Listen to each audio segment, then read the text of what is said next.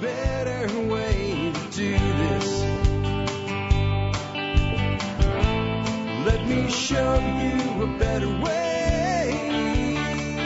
Hi, folks. This is Jack Spirko with another edition of the Survival Podcast. As always, one man's view of the changing world, the changing times, and the things we can all do to live a better life. If times get tough, or even if they don't. Today is July the 3rd, 2015, and this is episode 1603 of the Survival Podcast. It is Friday, so it is time for the Listener Council show. We have 13 members of the Listeners Expert Council, and these guys are awesome, and I have 12 of the 13, almost a full dugout today.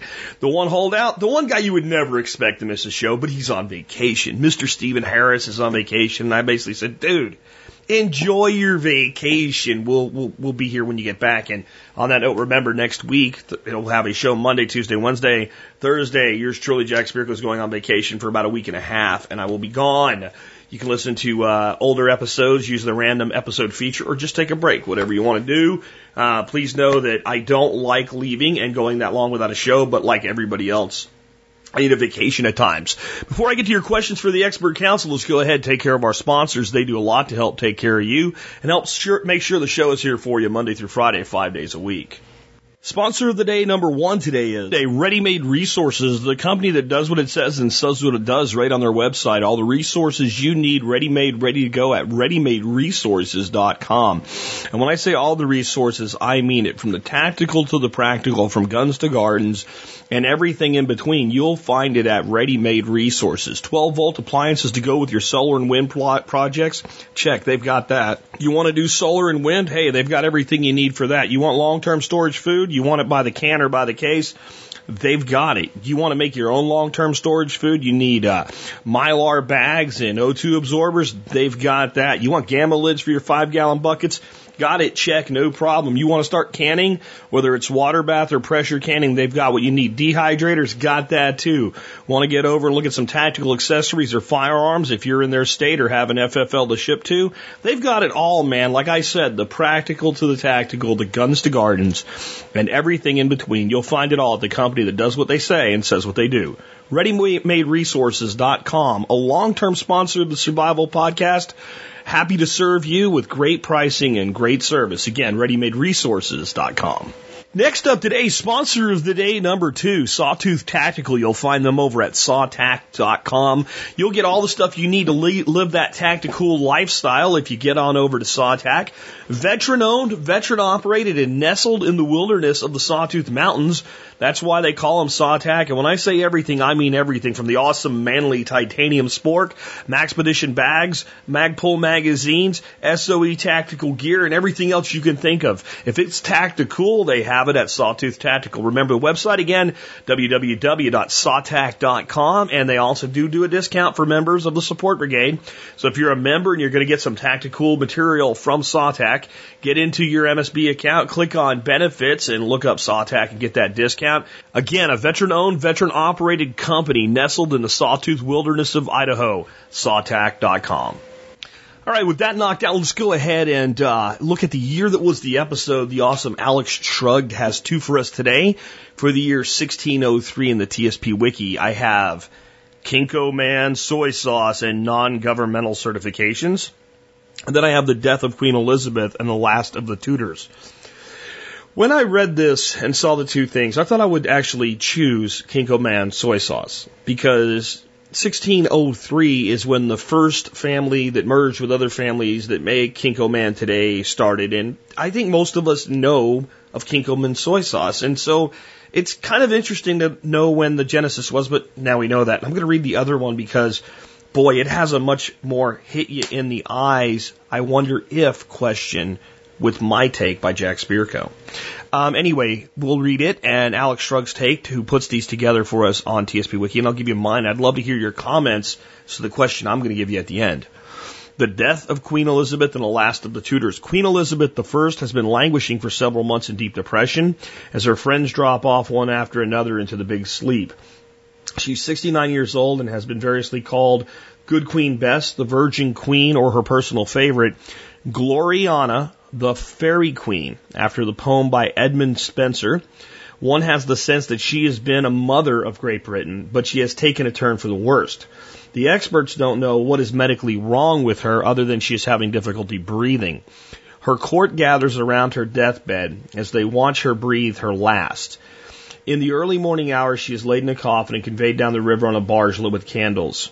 She is entombed alongside her sister, Mary. Mary was the same woman who plotted Elizabeth's overthrow. Now all is forgiven as they lay to rest side by side. Elizabeth's nephew, King James of Scotland, will take the throne. My take by Alex Shrugged. Queen Elizabeth did her best to rule rather than reign. That is, she actively governed the country and led the parliament rather than passively let men guide her. She often referred to herself as a prince to remind herself and others she intended to rule England like a man. This is the reason she avoided marriage, because if she married, she would have been expected to submit to the will of her husband. Nevertheless, she was able to hold out the possibility of marriage as leverage in international relations, so to speak. I'm giving the impression she was perfect. She was not. But she was willing to do the job to the best of her ability. I remember an historian said that the best rulers were those with no expectation of ruling. Elizabeth had been removed from the succession by her father, King Henry VIII. She had absolutely no reason whatsoever to expect that she would ever take the throne. As a result, she didn't have to fret over it for years until the job was thrust upon her. My take by Jack Spirko. This actually makes me think of something that seems totally unrelated. A short story written by Kurt Vonnegut. And then made into a movie in the 90s, and then remade into like this weird dystopian thing again, and don't get the weird dystopian one, it doesn't make any sense. But it's kind of like a B movie. Harrison Bergeron, again, is the name of the movie. And if you find the right one, it's a little over an hour and 40 minutes long or something like that, and it starts off like, it's like the 50s, and that song, Lollipop, Lollipop, that song, it'll be the jingle playing as the credits come on. That's how you'll know you found the right one. I'll put the link to it on YouTube if I can find it today for you on YouTube. It's worth a watch. In the movie, and I've never actually read the short story, so I don't know if the dystopian weird thing that I found one day looking for it or the 90s movie is closer to the reality of the short story. But in the movie, the story is basically that humankind has been decided by those in power that we should all be equal. And everybody has to wear a band around their head, which makes you equal. So if you're smart, you get dumbed down to the average common denominator. It starts out with Harrison's band has been turned way up in high school, but he's still getting A's instead of C's. And he feels bad about that. And the teacher tells him he's so wrong for excelling and go get his band turned up. And there's a lot of other things that go on in this movie that I won't get into since we're just in an intro segment here. But the upshot is eventually he meets other people who take their band off and explore intellectual curiosities. And he's finally taken in by what you would call today like the Illuminati type guys, the people that are really controlling everything from behind the scenes. And they control everything sort of. They basically just keep the ball moving, and the government has been turned over to random selection. And the President of the United States is selected every 4 years out of the phone book. That's it. And when they get into a potential conflict with the Soviet Union, Harrison's freaking out, and the guy that's his mentor inside the Illuminati group says, you don't F, and he says the full word, with the will of the people. Let it alone. Let them handle it themselves. And what they said, and it's like, there's no good in this movie at all. Don't look for that way. But what they said is, it was just as effective to randomly select people out of the phone book for president as the elections had been. And it ended a lot of fighting and discord and stuff like that. And obviously, I don't think it's really a good idea that we randomly select our leaders from the phone book. But going back to good Queen Bess, Queen Elizabeth, the last of the Tudors, who seemed to be better than those before and after her because she had no expectation of ruling. Just one day, hey, guess what? You've got the throne. Oh, really? I do? Okay, I guess I'm going to do my job then. Might it be better if we were led by people who had no expectation to be in power or control, who had not spent years and decades of their lives plotting, scheming, struggling to get to the top of the heap so they could have control?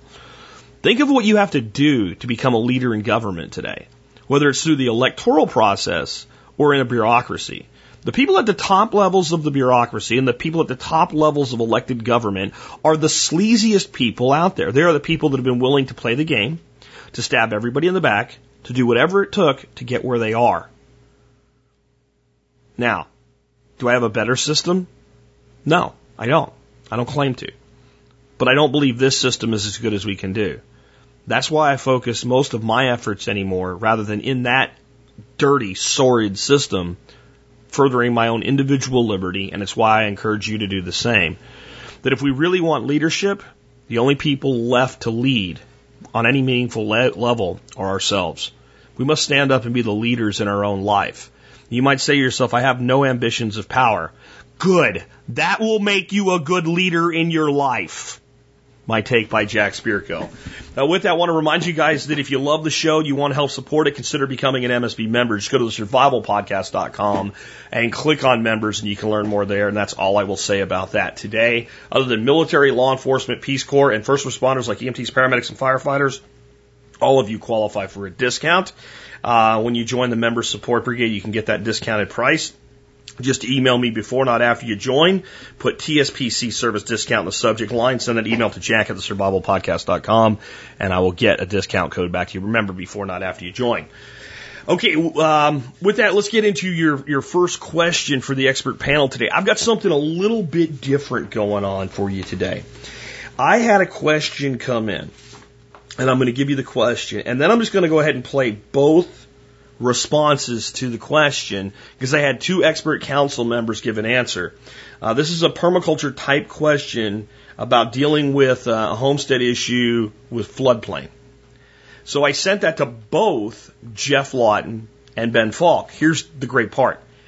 I haven't actually even listened to either one of these two yet myself. I'm going to listen to it with you and give you my thoughts at the end of it. But neither Jeff nor Ben knows what the other one said. So these are completely different opinions. They may be different, they may be very similar, I don't know, but they are completely individually formed from two very switched on people in dealing with situations like this. The question is from listener Morgan. It says, I have a chance to buy 12 acres, currently used as pasture along a creek. Around 8 of the acres are sloping hillside down, the remaining 4 are very flat along the creek. The flat acreage floods anywhere from 1 to 6 times a year when heavy rains come and the creek exceeds its capacity. Local laws will not allow me to block the creek with dikes or levees, nor fill in or elevate it the 18 to 24 inches it would take to keep it mostly dry. How should one plan to best use this? So again, I've given this to both Ben and Jeff. So we'll play both answers for you, and we'll see how those answers kind of play off each other. And just get two really switched on guys giving you an answer to the same question from a different standpoint. I'm looking forward to this one. I hope you guys enjoy it. So I have a question this week from Morgan. And then in brackets, note, I'm giving you and Ben Falk both this question to contrast the approaches. And it should be fun. Okay, well, nice to be having the fun taken out of it. Anyway, hopefully this turns out to be fun. Here you go. What I think you can do is you can put a biological silt trap in, and no one can stop you planting trees as a biological silt trap. I don't know what climate you're in. Clumping bamboo is a wonderful biological silt trap. It might be a bit contentious in your area. I imagine this is North America, and you could well have some very valuable variations of willows, and willows grow very easily, and you can stake them in as large cuttings. You can sledgehammer them in as large cuttings and then trim the top when you've bashed it over with the sledgehammer. Make a nice clean cut on it and let them regrow. You can put a nice line across your creek flat. Now what you want is a harmonic hook.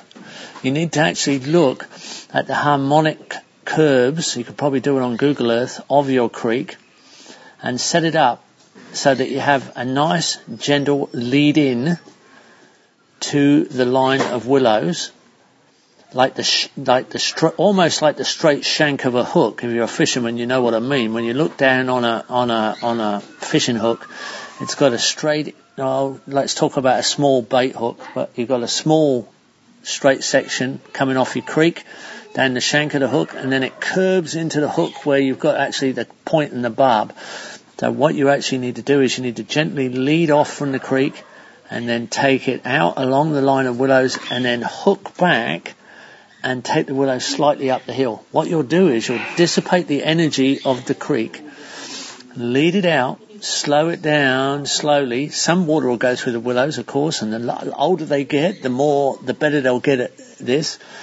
As you slow down the water and you take the deposits out to the outer curve of the hook, away from the river, on where it comes down to your slope country, what will happen is the organic matter, which is really mulch and wood and twigs and branches and all kinds of things that are floating down the creek, they'll build up on the upside of your line of willows or bamboo or whatever you want to choose, but they've got to be something that handles this sort of dynamic event, and they'll dynamically flex, and they'll sort of have tensile strength and flex with the flood, and even can go right under the flood.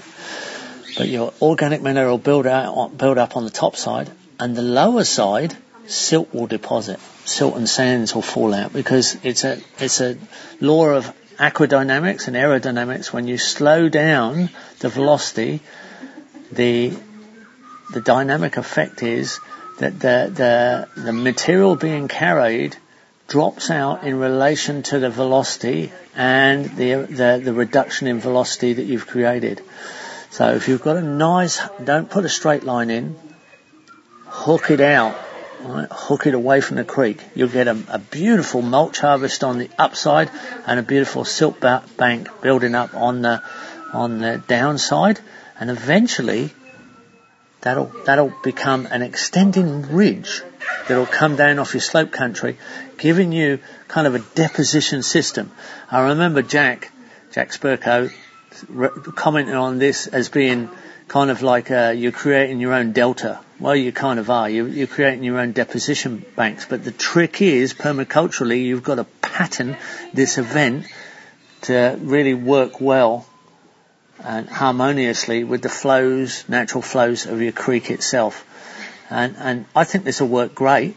If you go the other way, if you put the fishing hook backwards and put the shank back to the creek and you're concentrating the flow, what you'll get is a deep fishing spot in the creek. You'll get a deep hole scouring out. You won't get anywhere near the same amount of deposition on your banks, but you'll get a deep hole that's permanently scoured out, and it'll be a good fishing spot because you'll have created a deep hole in the creek, and all fishermen know around the edge of the deep holes that's where the fish wait for the bait and the food to fall into the bottom of the hole, so they get an easy feed.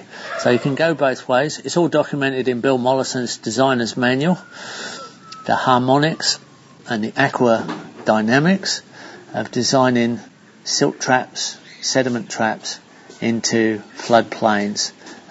Great adventurous thing. I've got them here at Zaytuna Farm. I love mucking about with this stuff because I'm a fisherman and I like being around the creeks and the rivers. Okay, nice answering your question. Thanks.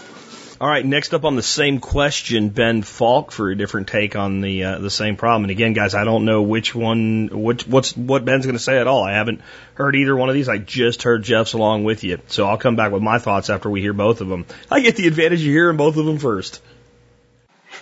Hello, Jack and all. Ben Falk with Whole Systems Design. Great question, and it's a challenging situation, and I think it really comes down to, how do we really work with floodplains in general? I think that's the big picture here. But of course, there's a lot of specifics, and the answers to your question vary, not surprisingly, and there's a lot of it depends. So before I get into a generalized answer, I'd have to ask a few questions back. And because the best approaches really depend on the following factors at the very least, and there are others as well. First of all, what's your climate? Where are you in the world? Is there ice coming down the river like there is where I live in the spring? Multi-ton blocks of ice when rivers break up in the spring, and those blocks of ice knock down anything in their path, even including small earthworks and definitely new plantings. Or is this a more mild part of the world where there's no real breakup of river ice? What are the flood frequencies? Is this a, kind of classic temperate climate where we have a lot of high flows in spring and then kind of on and off high flows and summer thunderstorms, or is this a place in the world that gets, kind of a monsoonal cycle for, 2 to 3 months? What's the watershed context? What's upriver of you? Are you near the top of a watershed, or are you in an area where there's a lot of forest and the water is relatively clean above you, and there's a lot of absorptive capacity in the watershed? Is it low angle? Is it steep? Is there a landfill above you? What's the watershed context? That matters on a lot of fronts, both in terms of how flashy the watershed is, and also in terms of how contaminated the water might be that you're dealing with. That all comes to play in terms of how much do you want that water on your land or not? How much of a benefit is it? Usually it's quite a benefit. What's the shape of the river on your land, both in profile, in cross-section, and also in plan view? Do you have very steep banks, or are the banks low angle? How eroding are the banks? Also, are you an inner curves or outer curves? Is the river scouring your land, or is it actually accreting and depositing sediment on your land? Is it building land for you? I imagine if you're on 4 acres, usually where I live in the areas I work, 4-acre small to mid-sized stream, you're going to have usually an inner curves and outer curves. You're going to have scouring and deposition. So you want to work with both. You want to maximize, of course, the deposition and minimize scouring. What are your goals? Do you want to graze, or do you want to focus on tree crops, or are you a vegetable farmer? Most of the floodplain soils around here, if they're farmed, they're for annual crops. Typically, those are our best soils in hilly areas. What are your skills? What's the access you have to the land? What is your infrastructure? Those all come into play as far as what's the best thing to do, which I think your question was based around. Not having obviously the answers to any of those questions, I can just give you some general strategies and principles. First order of business is to stop losing any land that you're losing, right? Stream bank stabilization. So immediately address any erosion problems. That's most easily done through willow fascines or plantings of the really dense pioneering species, willows, nitrogen fixers, any of your fast-growing, fast-rooting plants. You can also definitely broadcast seed, but trees are going to do the most work for you. So plant up your banks. Make sure you have a good 10 to 20, at least 20, 30-foot buffer if you can afford it. The thicker, the better. So stabilize your bank, reduce erosion, plant pioneers all the way to climax species. We know climax is actually not really a reality, but pioneer to long-lived species. Intersperse nut trees, masting trees in with your pioneers. And you may need to do minor earthworks to actually get these trees to take, because in certain parts of the world, in certain contexts, the spring floods, whether they have ice or not, will knock out your new planting. So sometimes you need to put in deflective earthworks like little dune shapes in the land, or boulders, and plant on the leeward and kind of downstream side of those boulders to get plants to take. Again, it depends a lot on various aspects of your context. And then seek to add land wherever you can. You can plant in various ways to actually accrue land and promote deposition, right? So the actual process that happens in a floodplain is something you want to work with, of course. You want to avoid trying to channelize the river and keep the river where it is. Of course, you can't afford to have the river move like it would naturally, but you really want to avoid channelization. You want to allow the stream to have access to its floodplain. We run into major problems when we ignore that need and we send energy downstream and just cause the problem to go downriver. The river streams are giving you sediment, great soil, the best soil settle out, fertility, and of course some irrigation value. And that's why your soils are probably very good if you buy a stream. So you just want to leverage that. The best thing you can do is to observe how this stream behaves in and where it has access to its natural floodplains in your watershed. So I would walk up and down the stream and look for the places where the stream bank is as stable as possible and where there's floodplain access, and look at the species that are there, look at how the river is accessing its floodplain, and see how that works. You may seek to have your whole bottom 4 acres forested. That'd be great. That'd be highly resilient. But you may also want to do things like graze it. And you can definitely graze it. Don't graze right to the stream. That's a really classic and bad mistake to make. You'll lose your land pretty quickly, or continue to if you already are. But grazing is definitely a viable option here. I mean, you can move, if you're rotationally grazing, which you imagine you would be, it's movable electric fencing. We know when floods are coming. Most of the time we have even multi-day warning before flood cycles.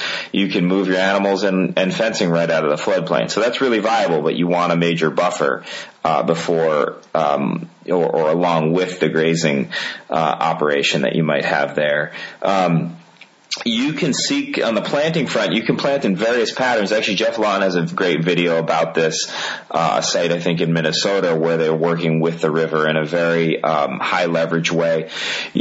Depending on how you shape your plantings, you can cause deflection or you can cause absorption of both debris and soil. Your main goal is to avoid the kind of debris deposition that could be destructive, but to encourage deposition of sediments and fertility on your land in as low of a velocity as possible. It's really not the flooding that you have to be concerned with, it's the velocity of the stream movement that can cause problems for you.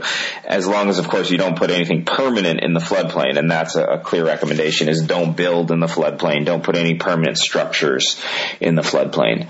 Good luck to you. It's a great challenge and one we need to address all over the world.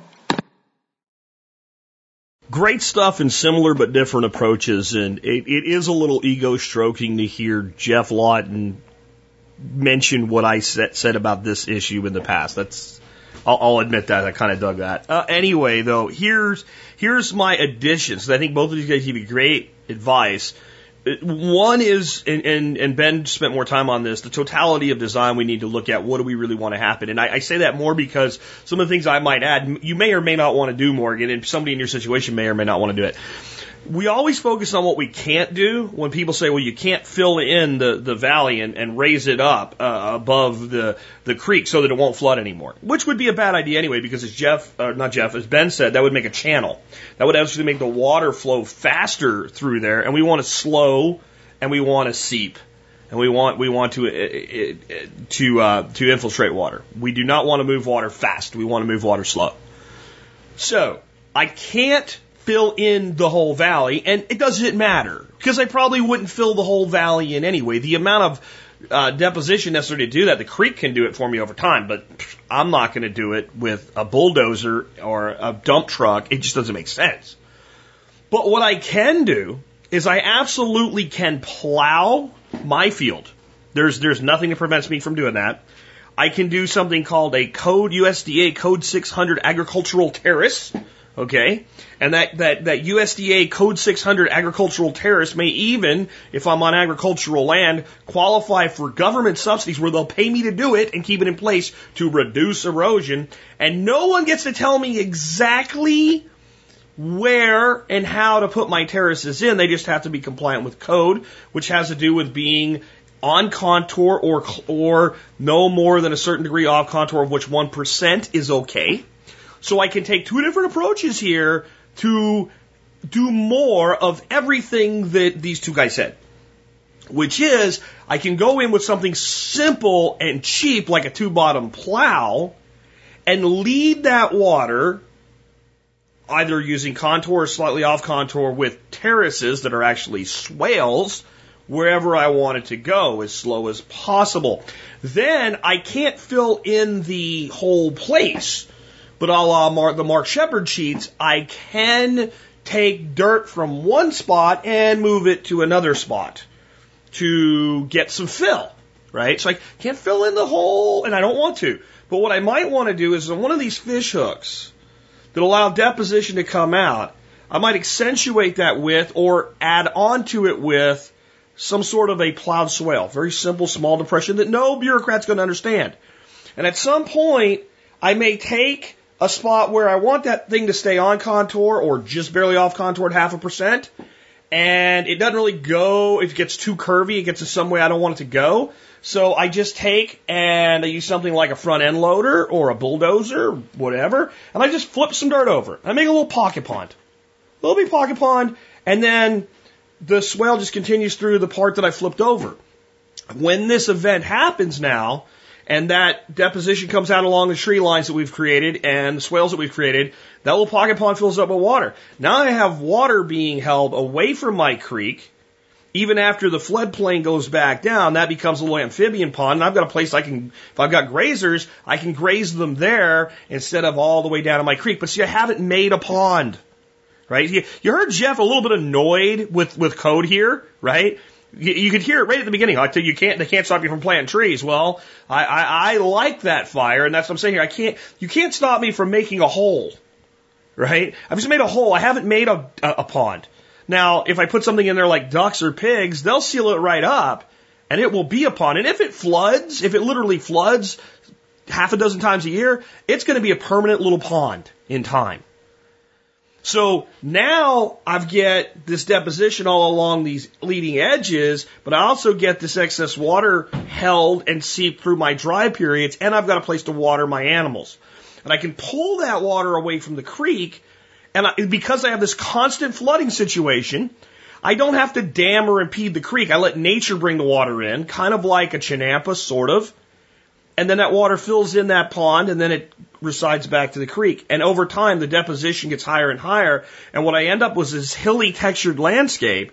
There's always going to be some flooding in there, but now my flooding is actually bringing me fertility, but it's also got places where I can grow things, whether they're annuals, perennials, whatever, up out of where they're not sopping wet. We're slowing things down even further, and we're reducing the effects of flood without channelizing the creek.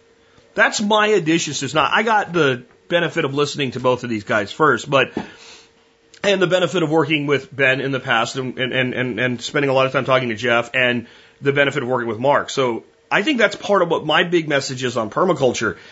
It all works. That's why I love Jeff. Jeff will tell you that. Ben will tell you that too. It all works. It's just a matter of applying it to the situation on the ground. And the truth is, for Morgan, maybe none of these are the right idea.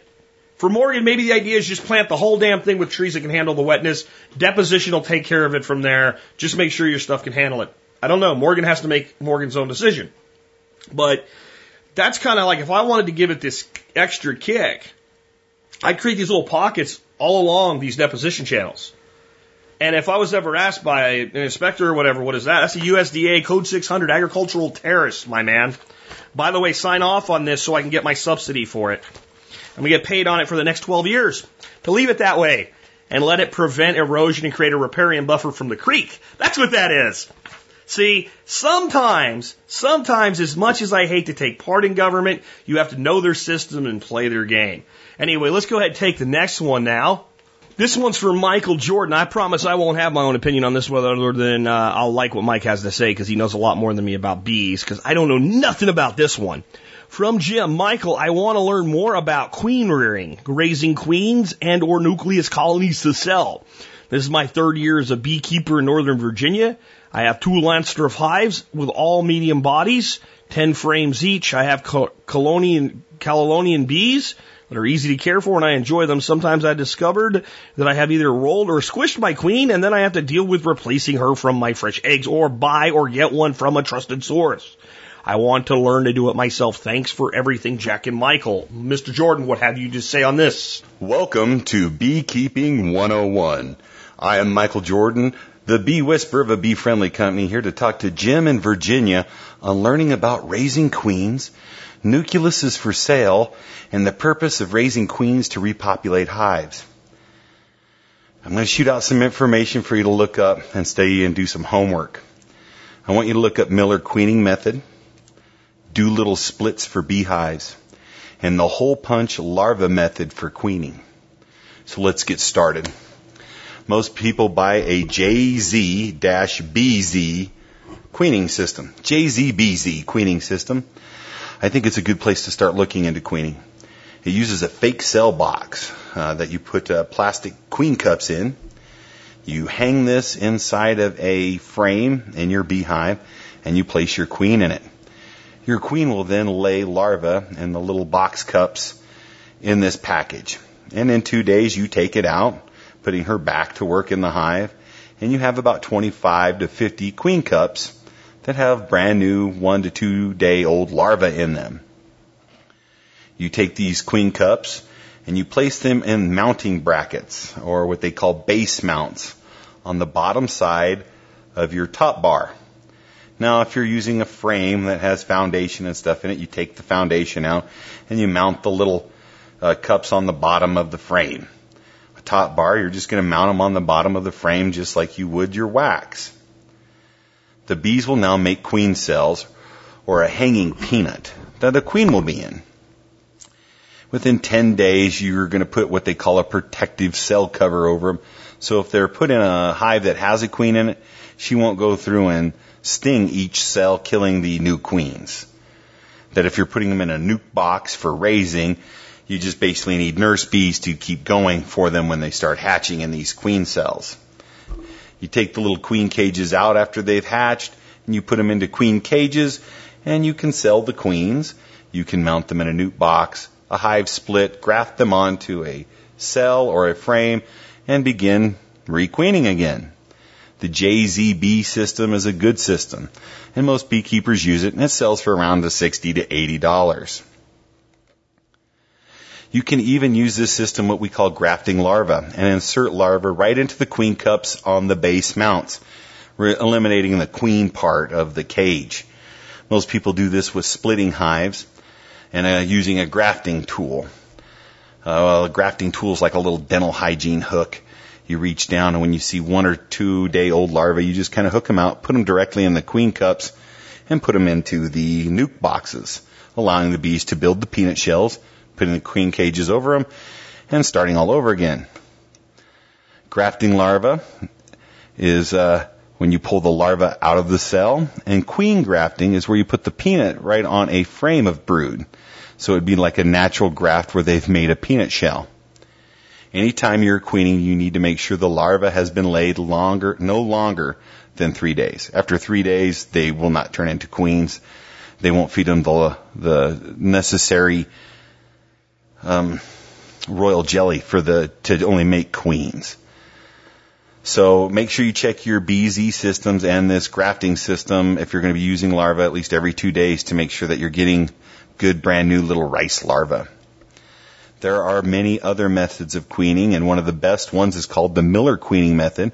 It works very well, and I teach it in a class.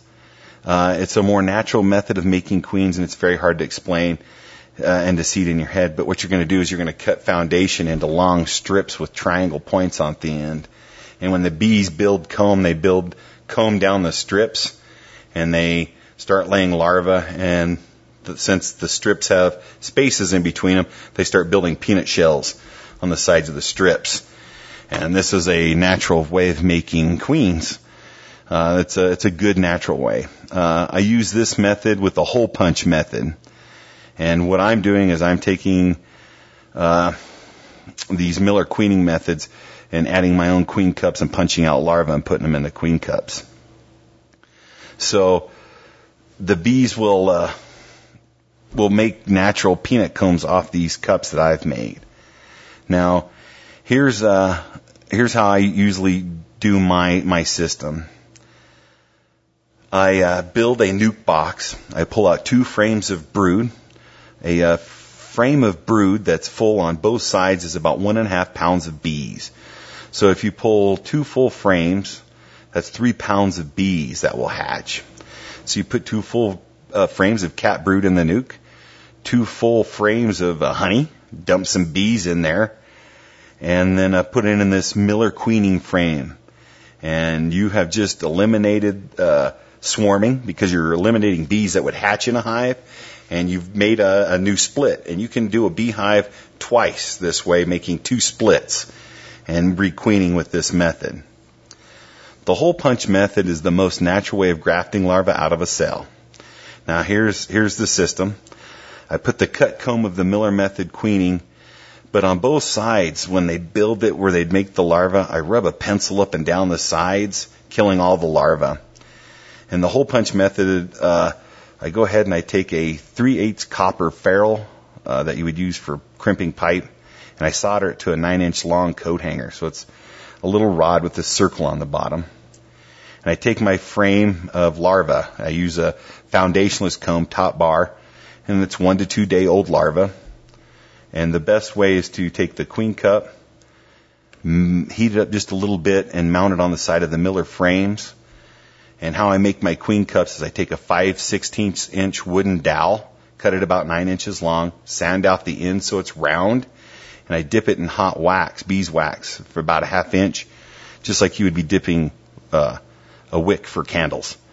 And I dip it in and out, and I make a queen cup. And I just pull them off the end of the dowel, and I fill a baby food jar full of them. I make my Miller cuts. I heat up these queen cups, and I put them on the edge. And I usually get 4 to 5 on each triangle of the Miller cut. And I take my little 3/8 inch ferrule on my coat hanger and my brand new larva, and I just punch out larva. And I pinch off all the larvae around the edge so there's only one larva in the punch in the center, and I just slip them in my queen cups. So it's almost like the JZ-BZ system, but I'm doing it all with at home. I'm not buying anything. I'm using my own natural beeswax on a wooden dowel to make the cups. I'm using natural cut brood method for population, and I'm adding my queen cups and punching out their larva and putting it in. So I'm not manipulating anything. I'm just moving them in directions for them to make queens. And you usually can get about 30 queens out of one of these systems that are going to be big, nice peanuts, that there's enough space that you're spacing them to grow and to do really well. I know it really sounds kind of crazy to hear hole punching and stuff, but I've included a lot of links in here for Jack to send to you guys so you guys can visually see some of the video, read some of the information, and kind of get a grasp on it. A couple books you should pick up is Lawrence J. Connor does essential books. He's got Queen Ring Essentials, Increased Essentials, which shows nucleus box stacking. It's one of the methods I use. You can also get Sustainability Management and Ecology, Swarm Essentials by Stephen J. Ripke. Those are some really good books. You can find them on Amazon, or go to your local library sometime and support written knowledge sometime. Get in there reading. Queening is a necessary aspect when you're going. And you said you've been beekeeping now, that you're 2 boxes for 3 years, and you're ready to learn how to make queens. And I think if you look into these systems and start practicing them, start with the JZ-BZ system, start learning how that works, and then move into this hole punch method where you're doing it on your own and doing more natural splitting and nukes, you're going to get way better populations and way better bees. Hey, thank all of you for listening and letting me into your lives. I hope I've been some help to some new beekeepers and old. I also want to say to my fellow citizens, Happy Independence Day to you all. May your country be stronger, a new beacon of light for those that are oppressed, and may free men and women choose a better way of life here. Remember to keep the kids in mind over the holidays and be safe on the roads on your traveling weekend. I am the Bee Whisperer, and I'm wishing you many blessings over this Independence holiday. Next up, I have a question for Gary Collins. Very good stuff from the Bee Whisperer, Michael Jordan, as to his comments on our Independence Day. Very, very eloquent, and I will save my comments on our Independence Day for the end of the show. Question, though, for Gary Collins from Kyle. He's wanting to test out his 72-hour bag, and he's going on a backpacking trip. Wanted to know what to pack for his new lifestyle and primal power method. Looking for something he can pack and leave in the bag long periods of time and not going to require refrigeration or special needs. He knows nuts are good, but should only make up about 10% of his diet. Any help would be appreciated. Thanks. Hey, this is Gary Collins, creator of the Primal Power Method. And today I'm going to be discussing how to stay primal on your outdoor adventures. Kyle had a great question about, he knows he can take nuts on the primal diet, paleo primal diet on his trip, but what else can he take that doesn't require refrigeration or any kind of special needs and is durable? And nuts are great, but I'll give you an alternative to that as well, is almond butter. And you can find it in 6 to 12 ounce containers, even 16 ounce. Plastic, of course. I usually don't recommend plastic, but if you're backpacking, obviously you don't want glass breaking in your backpack. The good thing about almond butter is it's the same weight as the nuts, obviously, that you grind up, but it takes up much less space. And it's very much more dense in nutritional value. And it's great for backpacking. You can go 2-3 days. It doesn't really need to be refrigerated. It'll be fine during that time frame. Obviously, extended trips, you're going to want to cool it or refrigerate it, or it'll go bad on you. But usually you get about a week out of it. Also, great packing and actually travel anywhere is jerky. I now have a line of grass-fed jerky, grass-fed beef sticks, and also chicken cranberry bites. And I carry those because I eat them. That's where my products come from a lot. I use them and then I sell them to you guys. That's how I come up with my ideas. But for backpacking, the chicken cranberry bites are really good because they have the natural sugars in the cranberries. So you get a little more carbs. That way you can replenish the glycogen stores as you're, burning so many calories throughout the day. The others, jerky, it's high protein, obviously. It doesn't go bad. You can keep it in your backpack, takes up very little space. The beef sticks are great too. Some other things that I'll usually take with me are dehydrated fruit, but you gotta be careful with that. Don't get that stuff from, like Trader Joe's or the grocery store. They just hammer it with sugar, added sugar. The best way is to do it yourself. You can actually dehydrate fruits and meats right in your oven. You just turn it down to the lowest setting, throw it in there, season it, do whatever you want to it, and it will dehydrate it. You don't have to have a fancy dehydrator, even though they do work better. Also apples. Apples are great. I use them all the time. Yeah, they'll bruise, but they're very durable, and heat will not affect them during the short term. And bruises aren't bad. That means nothing. You can eat the bruise and it's fine. It's not going to kill you. You can even eat the worm, but don't. We won't go into that. That's all I need is a liability claim. But, yeah, those are some of the best foods. And also I have found a great new product that is paleo. You guys are going to love this. I've interviewed them recently. It's Paleo Meals to Go. And one of the creators of it, he's a avid outdoorsman, and he's paleo, and he couldn't figure out, there was nothing out there. All the freeze-dried meals, MREs, they were all just non-paleo compliant. Ton of grains, ton of beans, and they're anywhere from a range of 3 ounces to 4.5 ounces, and they're freeze-dried. They're all paleo. Some are breakfast. They have a mixture of breakfast and then also dinner, lunch. The breakfast ones are high carb and have quite a bit of sugar in them, not a lot comparably, but those are great on backpacking because you're burning so many calories. So it's okay to take something like that with you when you're doing something like that. I highly recommend them. Again, it's Paleo Meals to Go. Freeze dried. All you do, you can eat them. I've eaten them without putting any water in them. I just chomp on them, freeze dried. I hope that helps. There's not, a whole lot of selection when it comes to backpacking and taking foods with you. But there's a core group, and those are the core group I always take with me. I mean, when you're out for 2, 3, 4 days, hunting, tracking, whatever, they work perfect. Also, you can anyone who, you hunt yourself, the easy way is just to dehydrate your own meat. Take it with you. It's perfect, and we've done that in the past.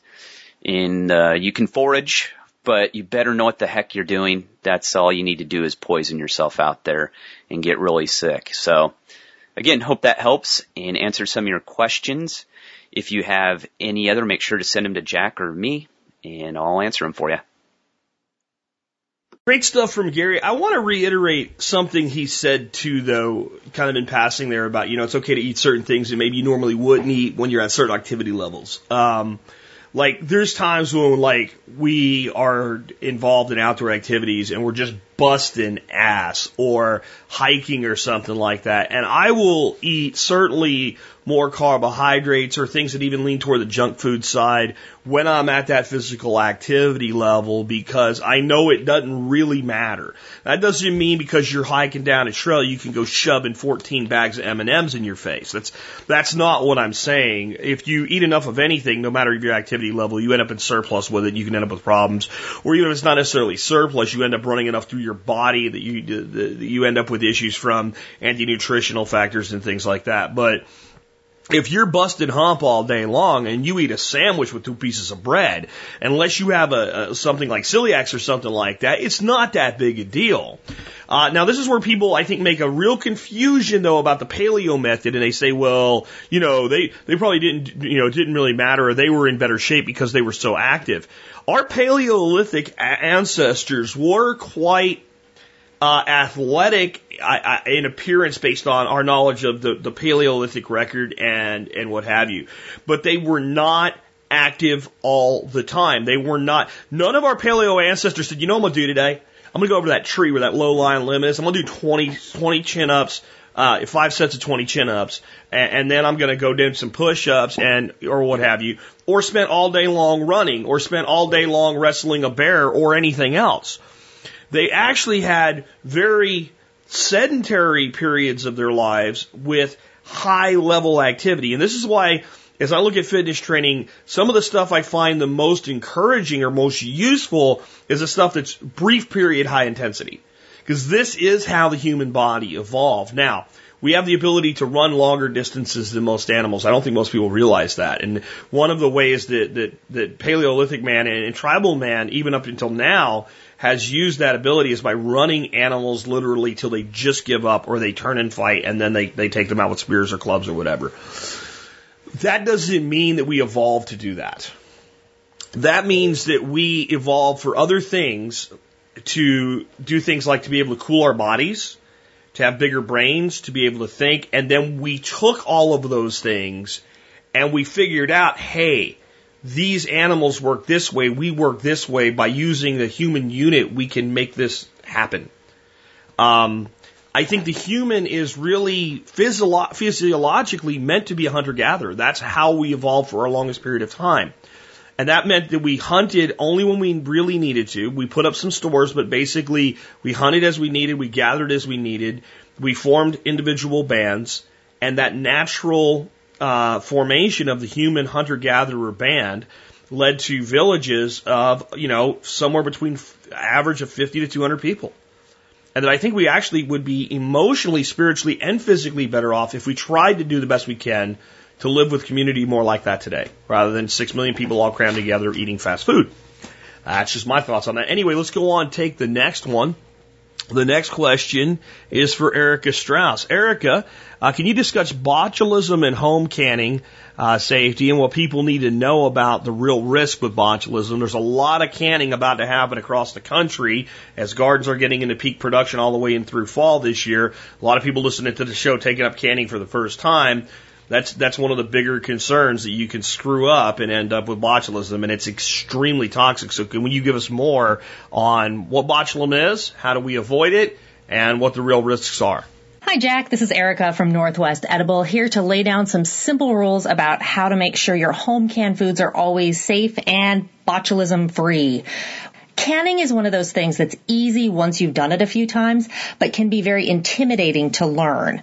I talk to a lot of beginning canners, and 99 times out of 100, if someone's scared to start or to try home canning for the first time, it comes down to one thing: botulism. I can't tell you the number of canning curious folks who are absolutely terrified that they are going to kill their entire family if they attempt to can some strawberry jam. All of this fear comes from not understanding what botulism is and how it works. So like so many things in life, ignorance about what we're dealing with leads to this misplaced fear. The truth is that botulism is very rare, and if you take a few really common sense precautions, it's never something you need to worry about.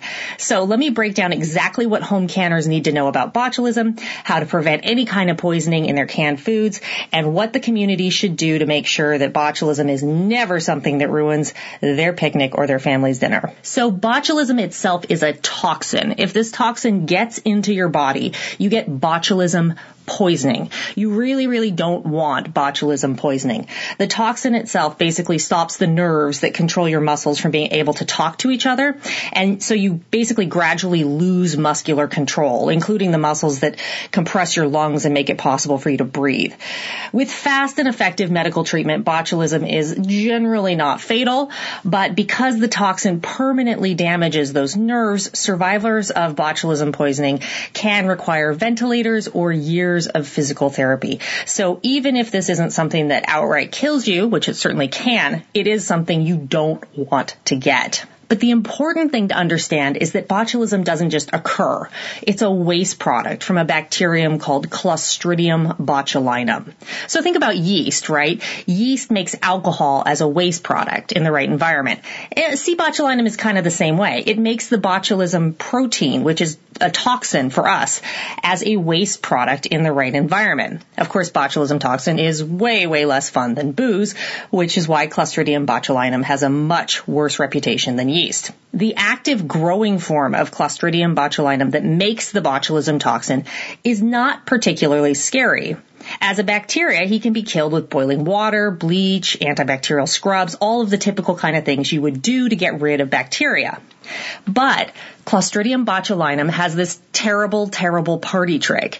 He's an obligate anaerobe. That means he can only live in his actively growing form in an environment without oxygen, completely oxygen-free. If C. botulinum senses oxygen showing up, he jettisons off every bit of DNA he doesn't actively need, wraps himself up in an impenetrable protective suit, and goes super dormant. In this form, he's called a spore, and he's basically unkillable. Boiling water, freezing, bleach, all those kind of things that are very effective against vegetative active C. botulinum don't even touch spore C. botulinum. The best analogy I can give to this is that if active vegetative C. botulinum is like Tony Stark, then spore C. botulinum is kind of like Iron Man. He's wrapped in this like armor suit that nothing's getting through. So the bad news is these spores, these botulism spores, they're everywhere. They're in your garden, in your house, in your carpet, in the dust that blows in from your neighbor's fields. They're very ubiquitous. The good news is these spores themselves are totally harmless. They don't make the botulism toxin. However, if these harmless spores end up in an environment that is hospitable, they can germinate back to their vegetative active stage, and in this state, they can start to make that botulism toxin. What does this have to do with canning? Well, it turns out that spore botulinum needs a few things to reanimate back to his dangerous form where he can produce that botulism toxin. First, he needs an anaerobic environment. Remember, no oxygen. All properly canned food is by definition anaerobic. The processing itself drives air out of the jar, and this is one of the primary things that makes canned foods long-lasting and shelf-stable. So, 1 for botulism. That's scary, right? Second, he needs a moderate temperature. Anything from around 40 degrees to up a few degrees past room temperature favors the germination and growth of C. botulinum. Canned foods are typically kept at room temperature, so that's 2 for C. botulinum. So that's scary. Third, he needs a low acid or near neutral pH environment. In a high pH, strong acid environment, the botulinum spores never germinate and so can never become dangerous.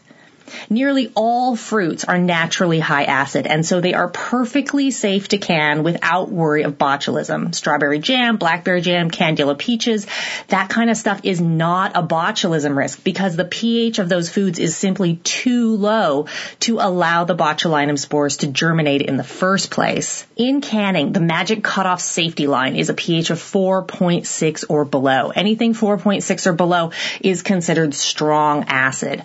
almost all fruits fit this pH description. There are a few fruits, including figs, very ripe pears, pineapples, and some tropical fruits, and perhaps one of the most common canned fruits, tomatoes, which are right on that line of low acid. And so to safely can these, we give ourselves a little margin of error, and we artificially bump up the acid by adding a little bit of lemon juice to those foods when we can them.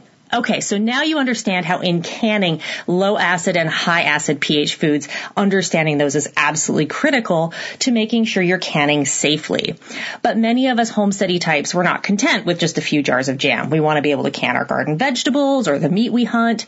We like the convenience of shelf-stable DIY canned black or garbanzo beans. We like to make our own chili con carne or soups or other meals in a jar for convenience. The problem is all these items, vegetables, meat, seafood, dry beans, they are low acid. When we can these items, we create an absolutely ideal environment for spore botulinum to unpack and set up house in our jars. Low acid canned food is 3 for 3 for botulism. It's anaerobic, room temperature, and near neutral pH. So with these low acid foods, we have two choices.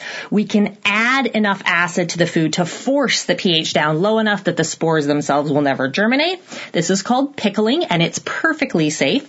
Add enough vinegar to your cucumbers or beets, and they are totally safe to can as dill pickles or pickled beets.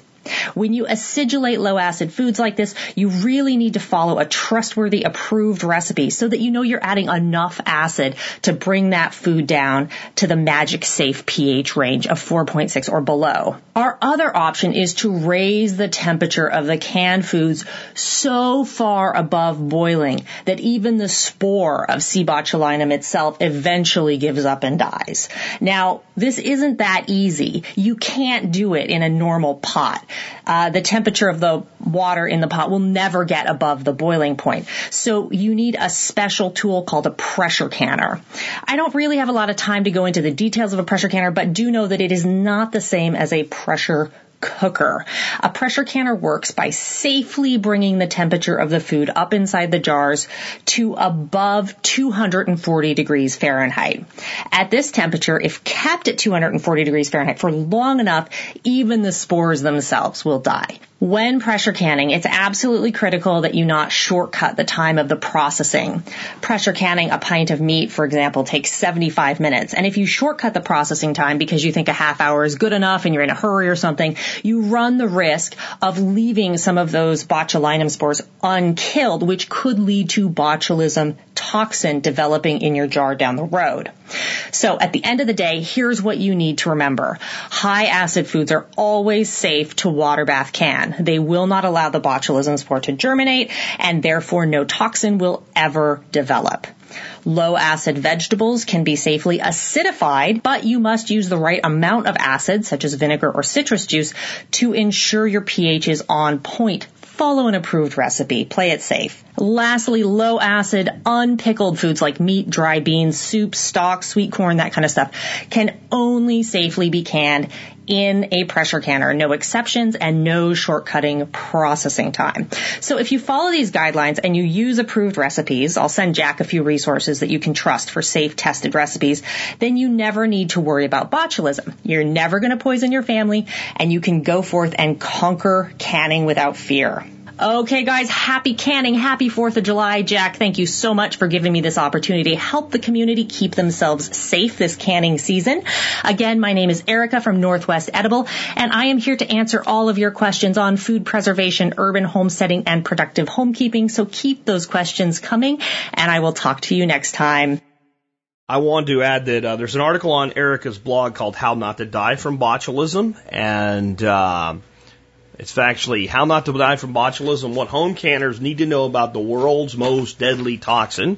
And I've looked up that article for you and included a link in today's show notes so that you can review that if you wish. Our next question is for Brian Black. Bob in Llano, Texas says, I have a question for Brian. My wife and I live on 7 rural acres on a dirt road well off the main highway. What kind of measures should we take to prepare for burglary or home invasion robbery?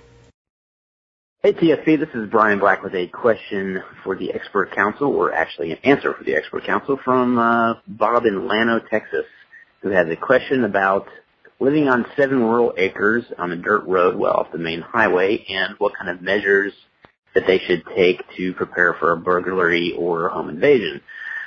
First off, Bob, thanks for the question.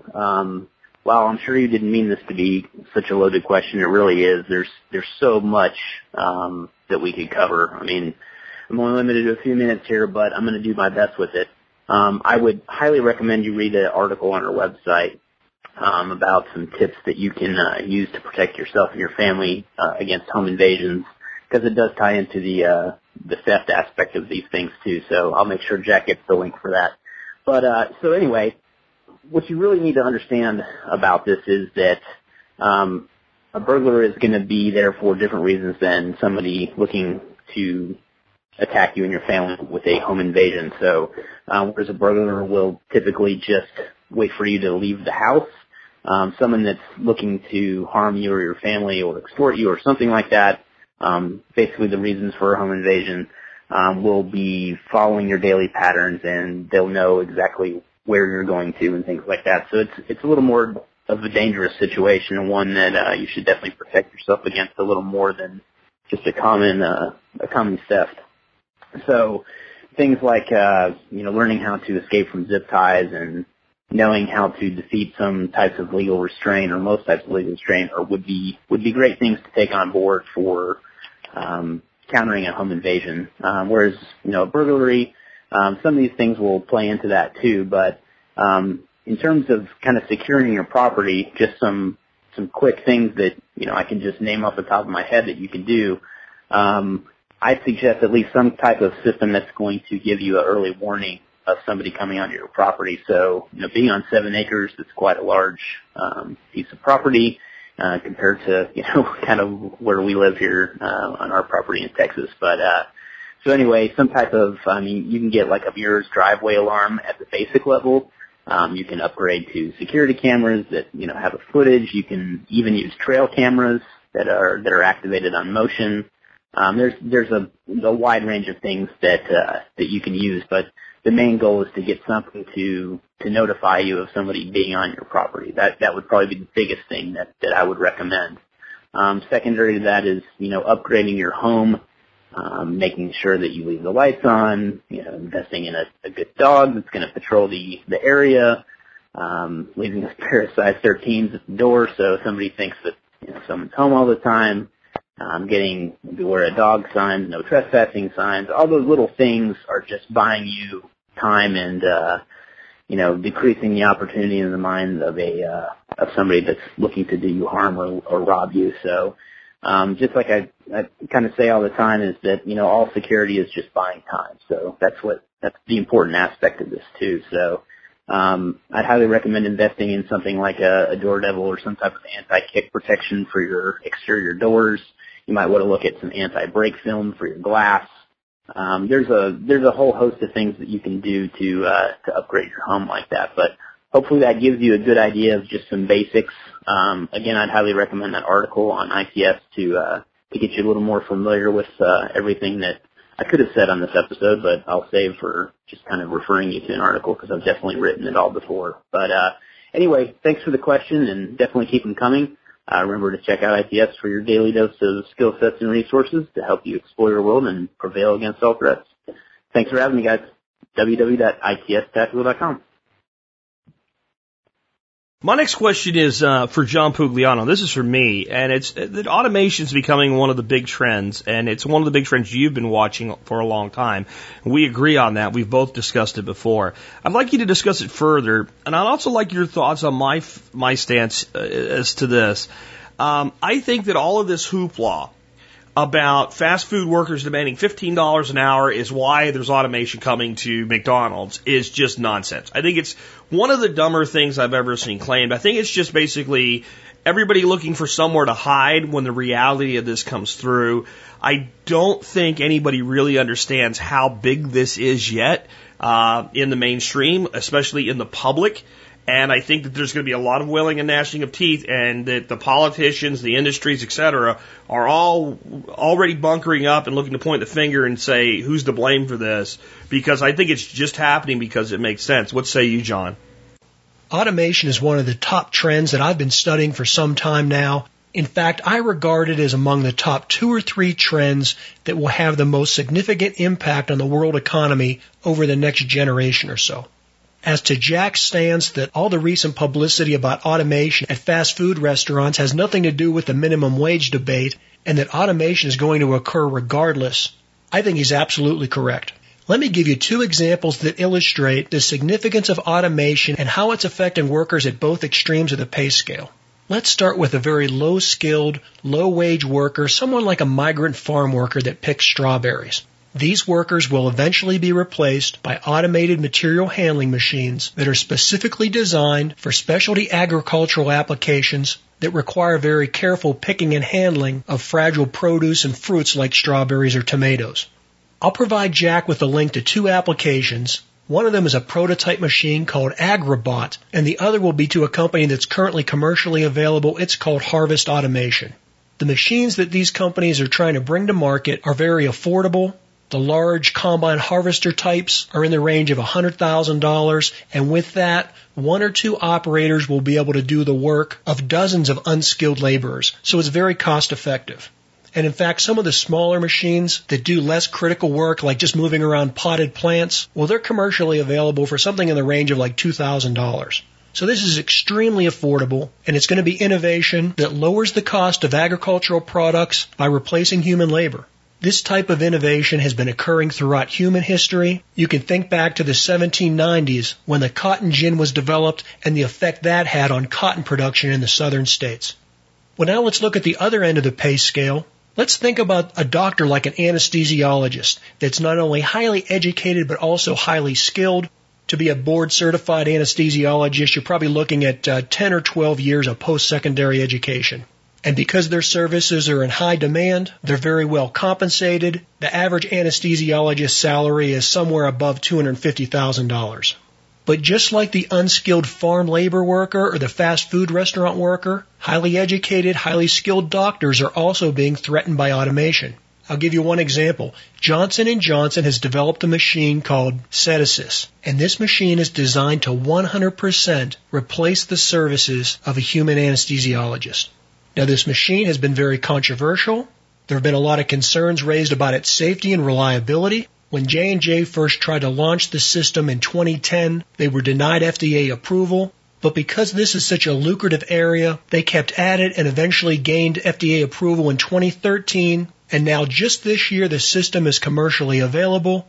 Its use is being limited to sedation during colonoscopies, which are considered a minimally invasive procedure. It's believed that once this gains acceptance in a simple procedure like colonoscopies, it'll be quickly expanded to more complex applications because it offers incredible cost savings. There's also evidence that there may be a direct impact to patient health because the machine has such precise monitoring that less anesthesia can be used.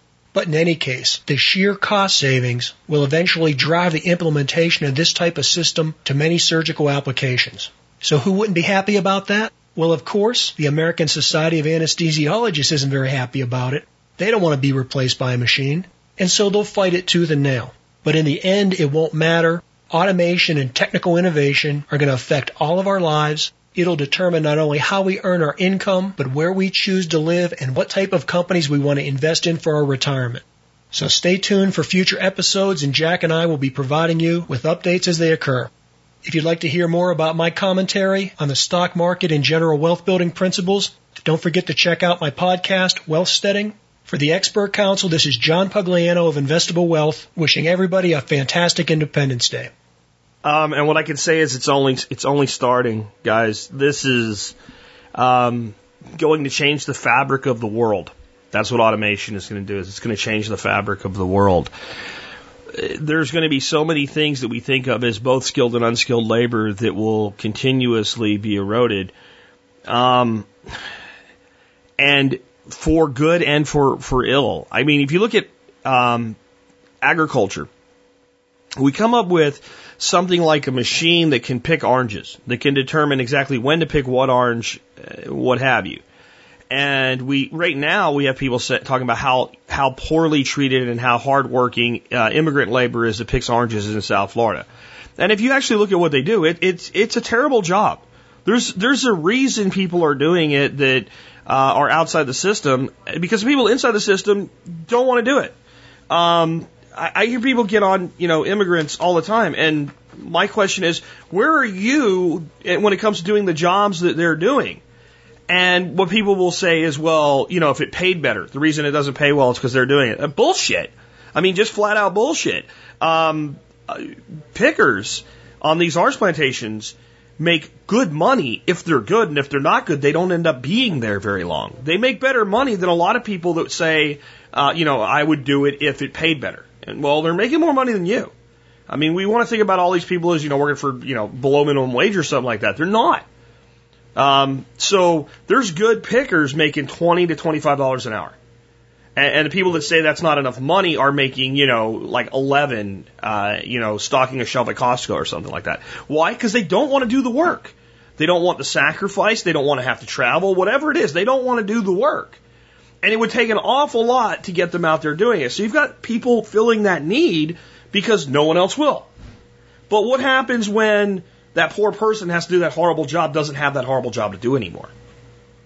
And we're going to see this over and over and over again. It's going to be things that are immune to this are going to be highly creative, entertainment, artisan and craftsmanship. Production of food, I think, will still have a lot of value at the local food level, at the beyond organic level. Because none of this automation stuff is designed to work with, natural, organic permaculture systems. But just understand that that's only because that's not how mainstream works right now. It could. It absolutely could. We can put in silvopasture systems with chestnuts and apples, et cetera, and have machines do almost everything. We could, in time, fully automate even things like rotational grazing, and the cow will go where the fence lets it go. So the person that always messes that up is the individual in the system. So there's almost nothing. There's almost nothing that in time we can't replace with automation. And we need to start thinking about what are people going to do in that world? Because not everybody's going to fix the robots, which was always the thing that I heard when I was a kid. Well, somebody will have to work on the robots. Well, they're even making robots that can make and work on robots. And robots are not going to be what we have in our little fantasy mind, the butler that speaks, 27 languages like C-3PO and talks to you or whatever. No. In fact, C-3PO spoke like 6 million languages or something. But you know what I'm saying? That's not the type of robots we're talking about here. We're talking about a robot that knows when to flip a burger, how to put it on a bun, and when you push, I want extra ketchup and no mustard, gets it right. Now, let me tell you something about fast food workers in that. The robot will get it right more than they do. Period. This is a trend, and again, it is not about $15 in a union for McDonald's workers. And if you believe that, this system is controlling you, and you're going to get steamrolled by it because you're not going to pay attention to the important parts of it and figure out how to adapt. And if you're 25, you better pay attention to this. If you're 45, you should pay attention to it. But if you're 25, you really better pay attention to this. Because there's a lot of opportunities this is going to create for us. But there's going to be an awful lot of doors closed as well. With that, let's go ahead and take a question for our next expert council member. This one is for Wheaton. Yes, Paul Wheaton. I won't play the Will Wheaton clip from Big Bang again. It would just get old if I did it every week. But Paul Wheaton is going to give us an update from Wheaton Laboratories and the dukedom of Wheatonville. Mr. Wheaton, what say you? What's going on up in the wilds of Montana? Hi, Jack. This is Paul Wheaton from Permuse.com with another report of what's going on at Wheaton Laboratories. We have a PDC still going on. It finishes up tomorrow, so that was a 2-week PDC. We're going to be looking at everybody's designs that they made as part of the course and handing out a bunch of official PRI certifications. Thomas Elpel, the author of Botany in a Day, was here. He is also the author of several books and DVDs on primitive skills and building structures from stone using a slip form. During the PDC, we had an herbal school class came out for the day, and then, of course, they were all bonkers about meeting Thomas Elpel. So we had a big crowd here for one day. I'm going to use up the rest of the time because right now a lot of our effort is going into the PDC, and so I'm going to use up a little bit of our time right now to talk about how to stay cool. We're already kind of exercising a few of these things, and I know that your peeps already know a lot about the standard stuff about how to stay cool. So I'm going to focus on just the permaculture stuff. First, I want to say that currently we have 2 Wafatis here. And when you go inside, they're very, very cool. So it'll be 100 degrees outside, and it'll be 75 degrees inside. The biggest permaculture technique to stay cool is trees. The bigger, the better. Giant trees. I mean, if you've ever stood at the foot of a really giant tree, you could just feel this river of cool pouring down on you from the middle of the tree. Thermal mass, if you just had a giant rock or a giant collection of rocks inside of your home, it would help to keep your home cool. Now, most people aren't going to do that, but we have 10 rocket mass heaters here. And so what people have been doing is that in the day when it starts to get hot, everybody wants to sit on the rocket mass heater because it's averaging out the heat from the day. So it's carrying some of the cool, if you will, from the previous evening. Layers of shade over the walls and the roof as well as the windows. You could use burlap, is really cheap. Some people use bamboo or reed blinds, but if you put just one layer on, it cools the wall, which then cools the rest of the house. And if you do 2 layers, it's actually cooler still. But you got to have air movement between the layers. And another big one that we have here is that we use hay box cooking. And so we've got a large wooden box. Inside the box is a bunch of sheep's wool. And we'll get something hot on the stove, and then we move it outside into the hay box cooker. We've done it a few times where we'd put something in that was boiling, so at 212 degrees, and 12 hours later we'd pull it back out, and it was still about 160 to 180 degrees. So you can get lots of cooking done outside without using any energy. And some people will have their hay box cooker inside, and it's still something where it stays relatively cool inside. But ours is mounted outside. So anyway, that's the news for now. Hopefully when the PDC is over, we'll get back to lots of big projects and innovations. We've got like about 15 things lined up. Talk to you later, Jack. Every time I hear an update from my buddy Paul, I just want to get on an airplane and fly to Montana and go hang out with him for a couple days. I really do. If Montana were only closer and I had more hours in a day and more days in a week, I think I would be up there very soon. But I am going to the beach is where I'm going to soon, guys. Anyway, next question is for Tim Glantz. This is from Jacob, and Jacob says, Tim, can you walk us through what one needs to know about setting up a network using MilSerp field phones? What phone options are out there, and what is the best value per dollar in military phone surplus stuff? Hi, Jack. Tim Glantz here with Old Grouch's Surplus with an answer for Jacob's question about military field phones. First, let's go over a little bit about what a field phone is. A field phone is a telephone that is essentially 1915 to 1930s technology, still in use by the military today, that allows you to communicate via a portable phone. You still have to lay wire down, and the wire is important to why they still use it. But you lay the wire out anywhere in a remote location, and you have a telephone between the places. And the reason the military still likes them is severalfold. Number one, they're very simple. Number two, they have extremely low battery drain. There are even some sound-powered ones I'll get into later, but the ones that use batteries, typically a set of batteries will last you between 3 and 6 months of use because they have very little drain and they only use power when you're actually pushing a push-to-talk. They're secure. They don't transmit like a radio does, so the enemy or anybody else out there can't eavesdrop on you, and they also can't use radio direction finding to find you. And the only way they could actually listen in is if they were to come in, find your wire, tap into it, and hook their own phone and be listening. So for all these reasons, they're still in use by most militaries today. The way you network them, well, first I'll describe how they work. Basically, it works like the old-timey phone you've seen in the old movies, where somebody cranks the telephone and it rings on the other end.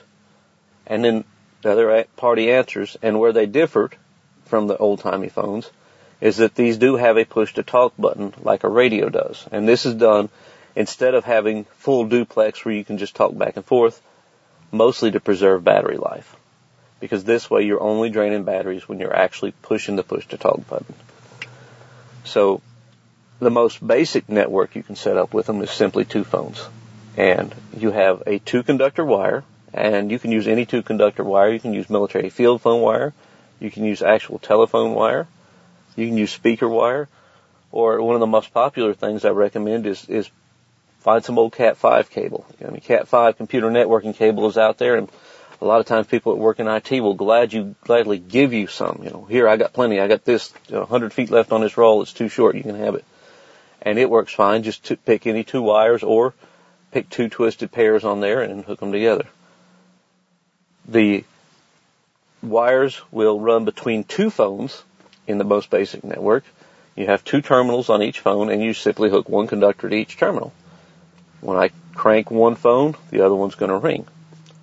It gets a little more complicated if I want to add a third or any other number phones to the system. The simplest way to do that is what's known as a hot loop. And with a hot loop, you have your first and your last phone on the network hooked up just like you would if you only had 2 phones. Then, for every phone additionally that's going to be in between those, you take one of those 2-conductor wires and you cut it in half. You strip the ends on it to make bare wires on both sides of it. Then you hook each one of those ends to the 2 terminals on your phone, like you're using the phone to bridge the cut you just made. And you do that for each additional phone you want to insert into your loop. Once you've done that, your hot loop will be ready to use.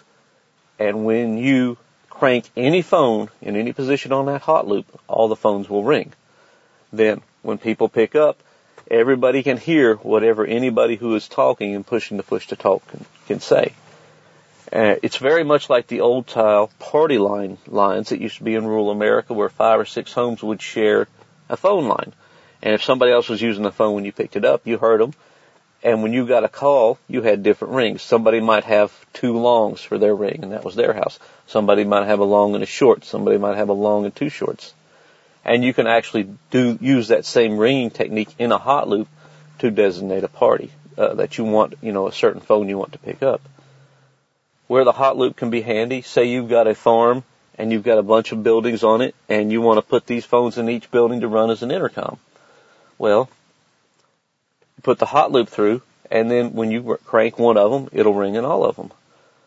Let's say you want to think about you've got together with your neighbors and you're in an area that's prone to, hurricanes or something like that, and you've got a security plan for your neighborhood that involves people standing watch and, limiting traffic in case of looters coming down in.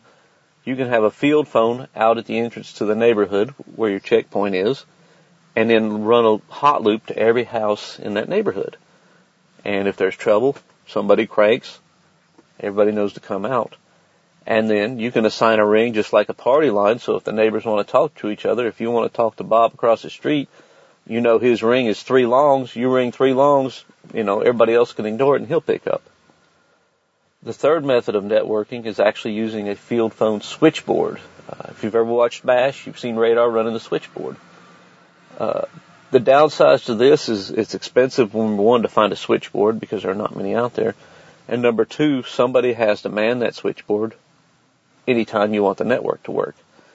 But when that happens, you can either have an individual phone on a circuit on that switchboard or a hot loop on that switchboard.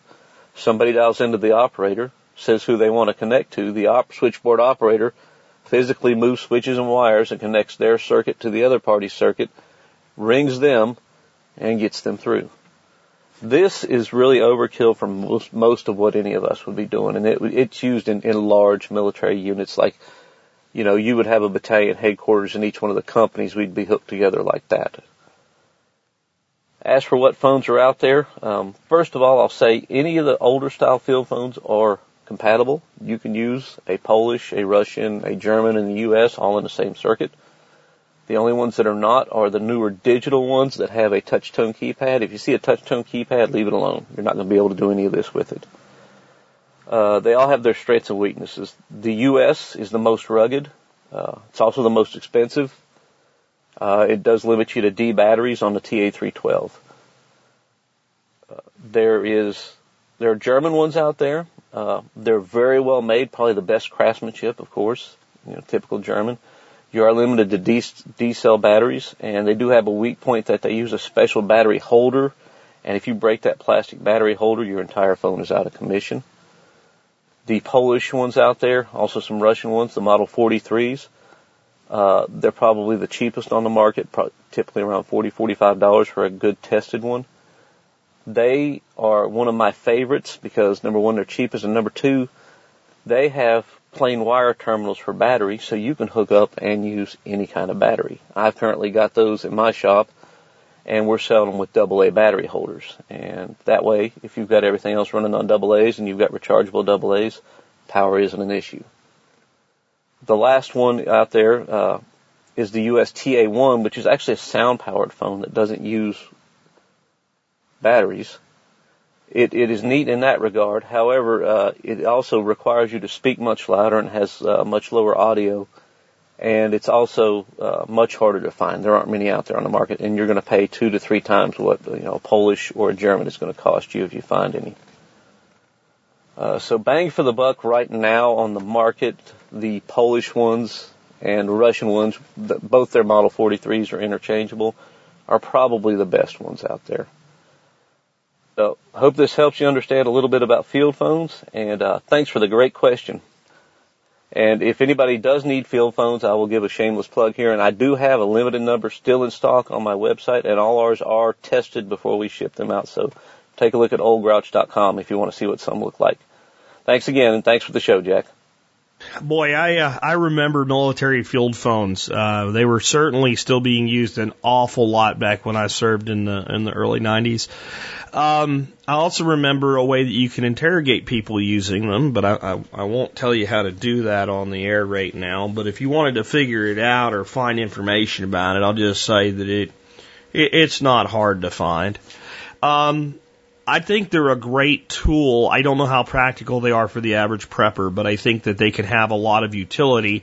I think where security is not a concern, if security is not a concern for, let's say camp or farm level stuff, I think radios are just superior because they go where you are. And I think cellular phones have rendered a lot of this old comm gear unnecessary, but that's while they work. So I think that they make a lot of sense, but you need to think about the application as they apply to your individual needs. And one thing about them is they do work, and they pretty much work bulletproof. And it's a good skill to have, to know how to set them up and to use them and how to communicate on them. So great stuff from Tim Glantz, and I will look up the page on Old Grouch where they have them and put a link in the show notes for you.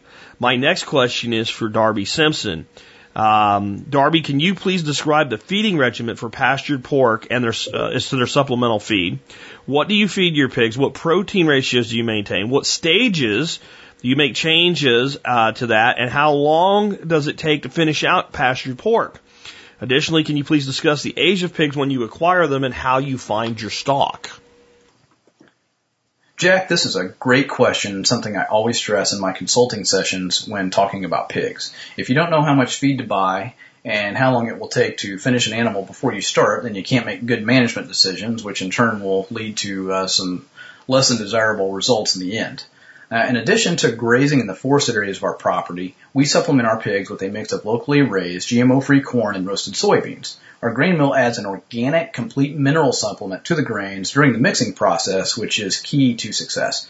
The company that produces the mineral mix, which in our case is Helfter Feeds, has recommendations on how to balance the mineral with specific protein rations at different stages of growth. So initially, smaller wean pigs from 40 to 110 pounds would be on a 17 to 18% protein and then drop down to a 15% protein ration at about 110 to 120 pounds live weight until finish. I should point out that different mineral supplement companies are going to have different recommendations based on the science they have on their own product. And I would suggest that anyone follow those guidelines that they outline exactly, and don't stray from those very far unless you're just having some really bad results, in which case there may be something else going on. I would also encourage anyone feeding grains to use an organic mineral supplement from a quality company like Helfter or any of the other companies out there, because most likely your grazing areas will be deficient in mineral content due to your soils being deficient because of poor agricultural practices. This is going to particularly be the case if you're using an old row crop field that's been restored into a perennial grass system. And then obviously monoculture grains are going to be deficient as well. So the mineral balancer ensures a complete feed and will help to ensure that you have happy, healthy animals who will perform and in turn be profitable. Now, as far as sourcing wiener pigs, we typically like to get them at about 40 to 50 pounds or roughly 2 months of age. But sometimes they can be a little bit bigger depending on where we source them from. Generally speaking, in the past, we've worked with a number of larger like-minded farms, such as ourselves over the years to acquire wean pigs. And we have also sourced them through sites like Craigslist on occasion, but typically only in a pinch. I would like to point out that we have never purchased pigs at a stockyard auction, and there are many, many reasons for that, which I will not go into today. Actually, just last week, we took possession of 18 Berkshire pigs from a new source for the first time. That's really exciting for us here. These pigs were custom raised for our farm by a young man who approached us about 2 years ago, wanting to do some farming like we're doing here. And he's not in a position to farm full time, but he wanted to scratch his farming itch and make some money. So we made the decision to put him in business, custom farrowing pigs for our operation. And we're paying him a pretty big premium for these pigs over what we have been paying, but we think that that's a very worthwhile investment.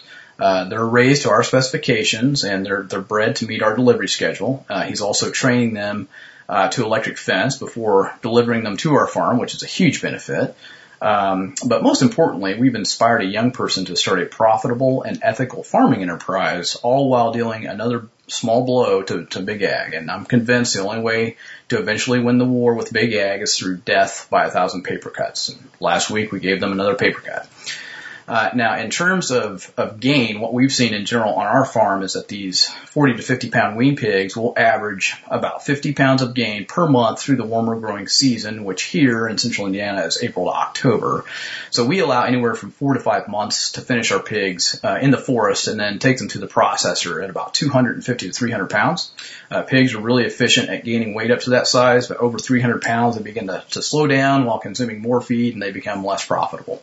So the old rule of thumb is that pigs would need 4 pounds of grain to 1 pound of gain live weight if you're talking about more of a conventional approach where they're not out grazing. What we've seen, though, is something closer to a 3-to-1 ratio, which means our pigs are getting at least 25 to 33% of their feed from the forest. Obviously, that's going to be higher in the middle of the season, like now in July, versus, early in the season or later in the season. But in time, as we increase the number of paddocks we're using, we'll continue to see that number decline and see our profits increase. So now, if information like you've just heard and more like it sounds interesting to you, I would encourage you to visit my website at darbysimpson.com. There are a number of free open source articles out there on a myriad of subjects about working with livestock and running a farm business, infrastructure, just all kinds of stuff. If you would like to, you can also sign up for the free email blog newsletter. And while I have everyone's ear, really excited to give you a little teaser for a class that's going to be taking place at Elisha Spring Farm in early September of this year. A gentleman named Mike Hagwood, who has been on TSP, and myself will be co-instructing a 2-day workshop on pasture and livestock management at this Perma Ethos event. I am really excited about this class. I love teaching. And I'm also really looking forward to teaching with Mike, who is just a super knowledgeable guy and has a lot of great experience, particularly with cattle and forages and specifically with grazing dairy cattle. I just really feel like our skill sets and our experiences are going to complement one another, and there's really not going to be a whole lot of overlap. And we're just stoked about this class. So if you'd like to learn more about Mike, check out TSP episode episode number 1192. It was a really great interview that he did with Jack a couple years ago. So the workshop, I'm telling you, this is just going to be jam-packed with info. And it's going to take place at Elisha Spring Farm in just about 2 months from now. It will begin on Thursday evening, September 3rd, and it will run through Sunday morning, September 6th. Some of the topics, just to give you an idea, that we will be covering include selecting forages, pasture management, soil restoration, stress-free livestock handling techniques, rotational grazing, buried water systems, and we're even going to be doing a short fence building session on high tensile fence, like we use here at my place. There's also going to be a pretty heavy emphasis on business planning, cash flow planning, and marketing your products. So watch for an official announcement in the next week on Permanent Ethos and also on my website, and we will have all the details listed out there soon, and you'll be able to sign up for the class if you're interested. I really hope to see and meet a whole bunch of you TSP listeners out in West Virginia this September. Jack, as always, thank you so much. Take care, and everyone have a great 4th of July holiday. Great stuff from Darby. One of the things I'd kind of like to expand on there is that when you heard Darby talk about wanting to take more control about farrowing, which is making pigs have more pigs, you notice that he chose to come up with a way to work with somebody else to give them the ability to provide that service to him. Sort of like an employee, sort of like a contractor, but still an independent business person. I think that that's where a lot of advancement is available in farming today. And that's how people can get in and involved who are not maybe ready to do everything themselves. And I also think there's a brilliance there. Just running a small homestead here, I realize there's a lot of things I want to do that I don't do because I don't have time. I can't imagine being a guy like Darby who's running cattle and pigs and chickens every single day and then saying, you know what I'm going to do? I'm going to see to the breeding of pigs on top of all this. And I'm going to grow my own feed for my own pigs. And we'd all like to do as much as we can with what we have, but in the end, we can only do so much with what we have. And being smart enough to know what to partner on, what to out-task, and what to outright purchase, I think makes a lot of sense. You'll also notice the other thing I think that really is an unsaid lesson here with Darby. When he started running pastured pork, he didn't pay a premium.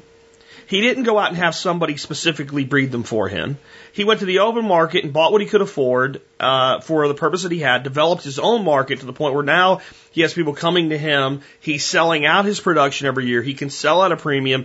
Now he can up his quality by going, I want this breed, I want it bred for this time, etc. He learned his trade, and then he's now becoming a master of his trade. In agriculture, I think what we need to do is put ourselves through our own apprenticeship program many times. There's not a lot of places anymore you can go be an apprentice to somebody and really work your way up. You have to kind of jump in with both feet. But what you do is you take one component and you let somebody else do everything else. And you just get good at that one component. And then you add a component, and you get to the point where you go, okay, this is as much as I want to do. And then you become a master at that. And you figure out how to partner and work with others for those other needs. I think that's beautiful to see. And it's a lesson that I think a lot of folks could really learn a lot from that want to get into something like this because they want to do everything. Figure out what makes money. Figure out the few things you have to do to get the piece of profit that does that. Do that first. Learn your trade. Get good at it. And build on from there. Really great stuff. Next question is for Chef Keith Snow. This is from a listener named Alan. Alan says, I have learned from you and Chef Keith Snow that vegetable oil is fraudulent, made from seeds, not vegetables, and much of it is industrial junk. But what is the alternative way for deep frying? To properly deep fry something, the oil has to be very hot. Food has to be completely immersed in the oil, so it has to be quite deep. This means quite a large amount of oil. Pure olive oil is okay because I think it barely gets, because I think it barely gets hot enough and still burns, and it's still quite expensive. Is there a convenient, economical, and healthy alternative to junk oil? Chef Keith, what say you, sir? Hey, it's Chef Keith Snow from HarvestEating.com. I wanted to answer Alan's question about frying in oil and give you my 2 cents on the topic. Now, you mentioned in your question that Jack and I have sort of advised against the industrial junk, the quote-unquote vegetable oil, which is nothing but seed oil. And those type of oils, corn oil, vegetable oil, soybean oil, all that type of stuff is not, the Mazzolas of the world. That is not high quality oil. It has the wrong composition of fats in it. Too many polyunsaturated fats as opposed to saturated fats. So all in all, they're not good to fry in, and I don't fry anything in that type of oil. Now, coming from a long history in the restaurant business where there was usually a fryer, many times in the restaurant business it just says fry oil, and the chefs don't even look to see what it is. The one thing that they do is every night when the restaurant is closed and they're cleaning up, the oil is cooled down and it's filtered and used again, and the amount of stuff that comes out of that filtering process is amazing, and it makes oil that should be thrown away because of the heat damage, it makes it look clean enough to use again. Therefore, when you eat a lot of fried food out in restaurants, it kind of is a double whammy of a poor health choice. Now, deep frying can be excellent if it's done properly, but what oil do you use? Now, you're right in the fact that you can use like a light or a pure olive oil, but they definitely don't take the heat all that well.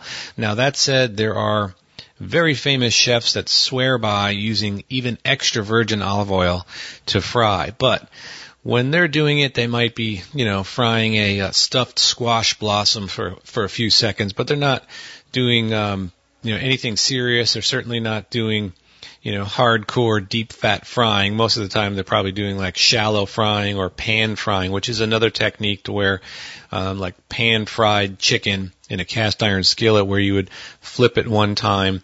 That's still considered, frying, but it may not be deep frying. So deep frying, there's a lot of oil. And just one quick tip, anybody out there that's going to deep fry some foods, you want a large container.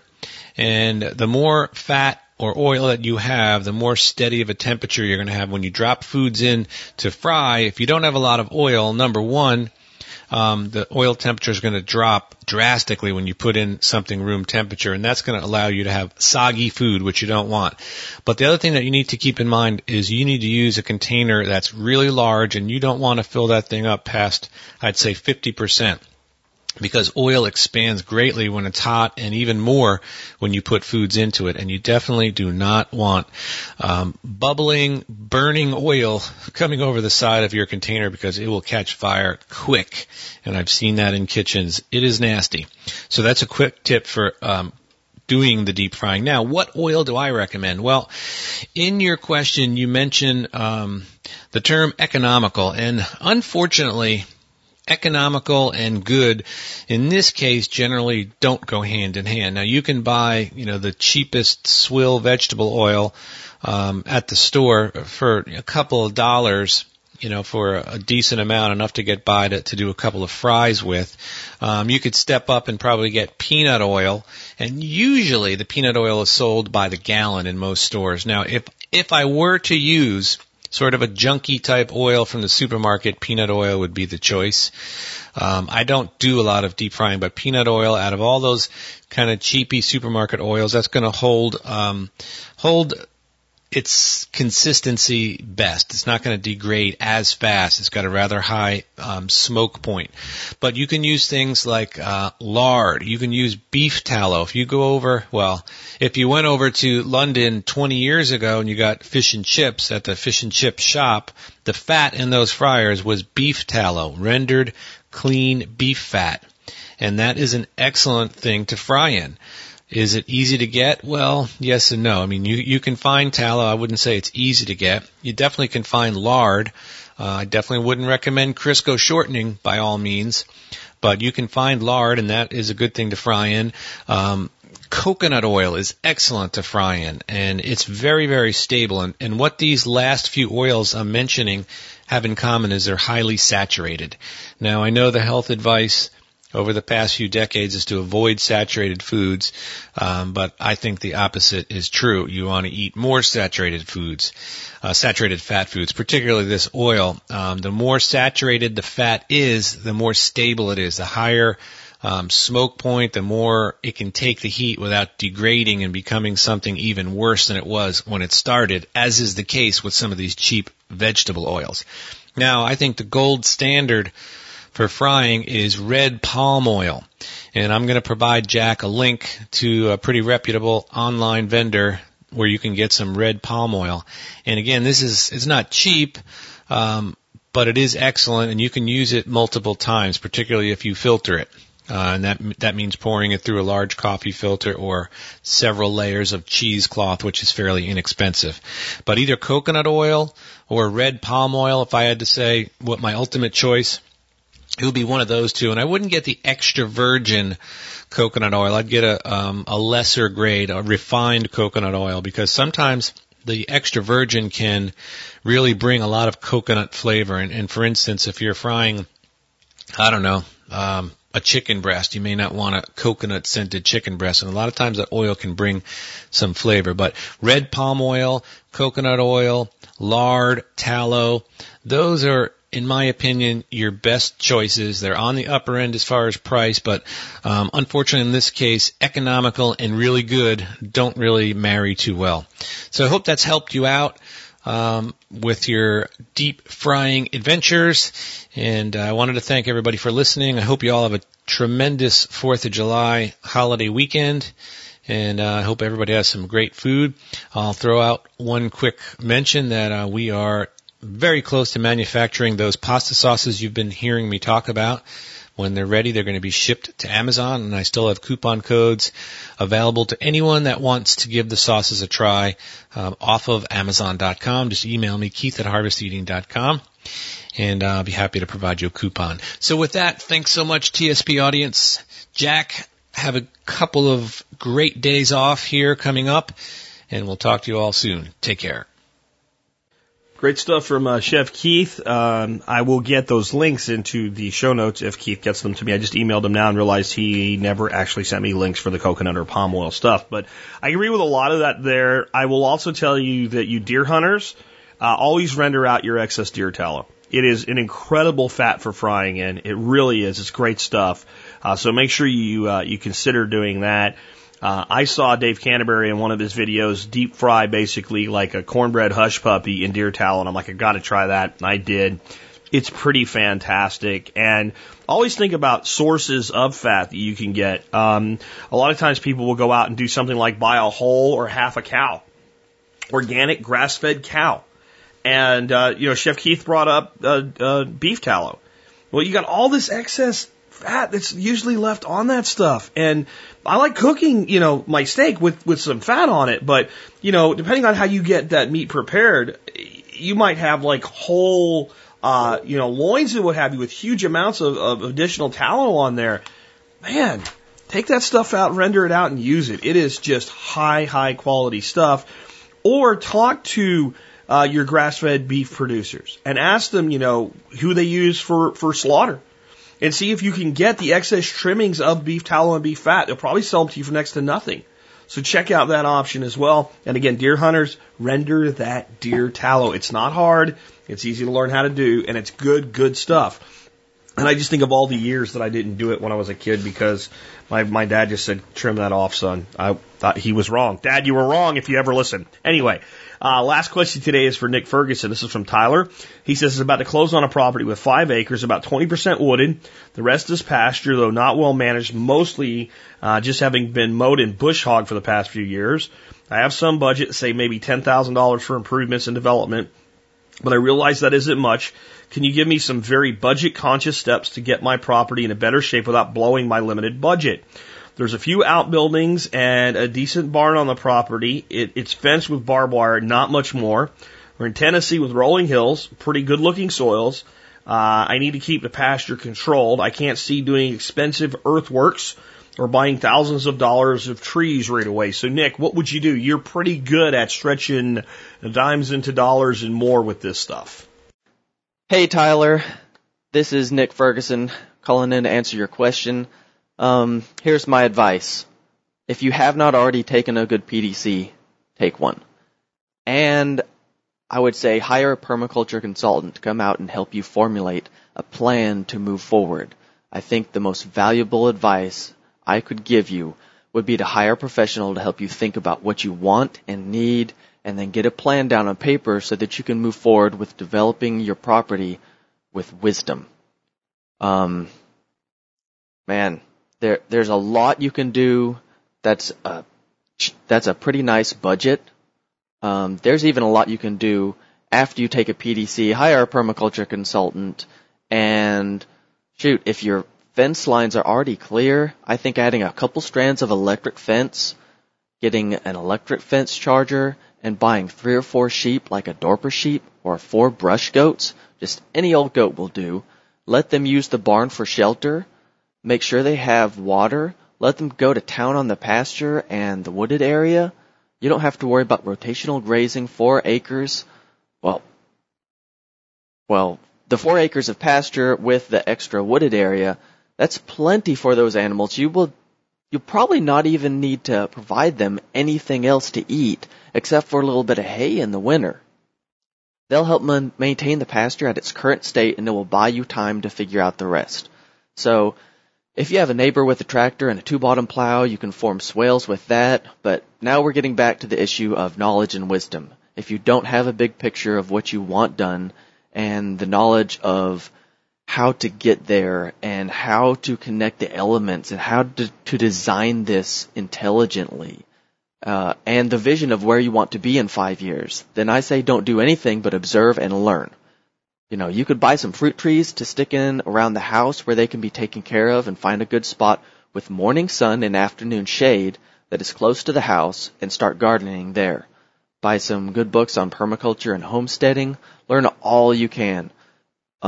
If you start doing that, you'll quickly develop a vision for your property that a skilled designer can come in and knock out a design for you in no time. That alone will probably save you a decade of screw-ups and retries. I know, because I've made mistakes after mistake after mistake, killed animals through negligence or just not knowing what I was doing, had problems with my garden for years and years and years. So I've made a lot of mistakes through the years and found a lot of ways to fix mistakes. So I hope this helps you and anybody in the audience who might be in a similar situation, and start learning and do little things. Start with little things and work your way up to the bigger things. I'm Nick Ferguson. You can find out more about me and how to contact me at permacultureclassroom.com. Have a great weekend. Great stuff from Nick, and I think that a lot of us, when we finally get the homestead of our dreams and we want to get to work on it, we are thinking very large scale. And a large scale is a good thing to do, but then to come back and design, from the ground up. So I think it's interesting, or good, I would say, that one of the first things to acknowledge is I have to do something with this. I have to maintain this pasture. See, so that's identifying a need. That's a need. One way or another, you got to deal with that. So I think that's one of the parts of this process, is to say, well, there's certain things we need to do. So we need a solution, even if it's not going to be the permanent long-term solution to this issue. And as long as that solution doesn't do harm, we'll go with the easiest, simplest thing first to knock out the needs, and then we can get in and plan. And the idea of taking a full PDC and maybe getting a consultant to come in and work with you, I mean, if you take an on-site PDC, you're out with maybe $1,200 or less. If you take like ours online through Perma Ethos, you're out $750. Getting a consultant on site for a day is going to run you $800 to $1,200. It sounds like a lot of money, but I'll tell you that every time I've looked at a property for someone, and I don't do consulting for money. I'll do it for free when it's easy to do for free, generally, is what happens. If I have to travel somewhere or something, it's probably not going to happen. I don't have the time. I'm not in that business. That's why I recommend Nick as a consultant and others as consultants, depending on where you're at. But if I happen to be sitting with someone, they show me pictures or whatever, I just give them free consulting. And to be fair to Nick does that way more than I do.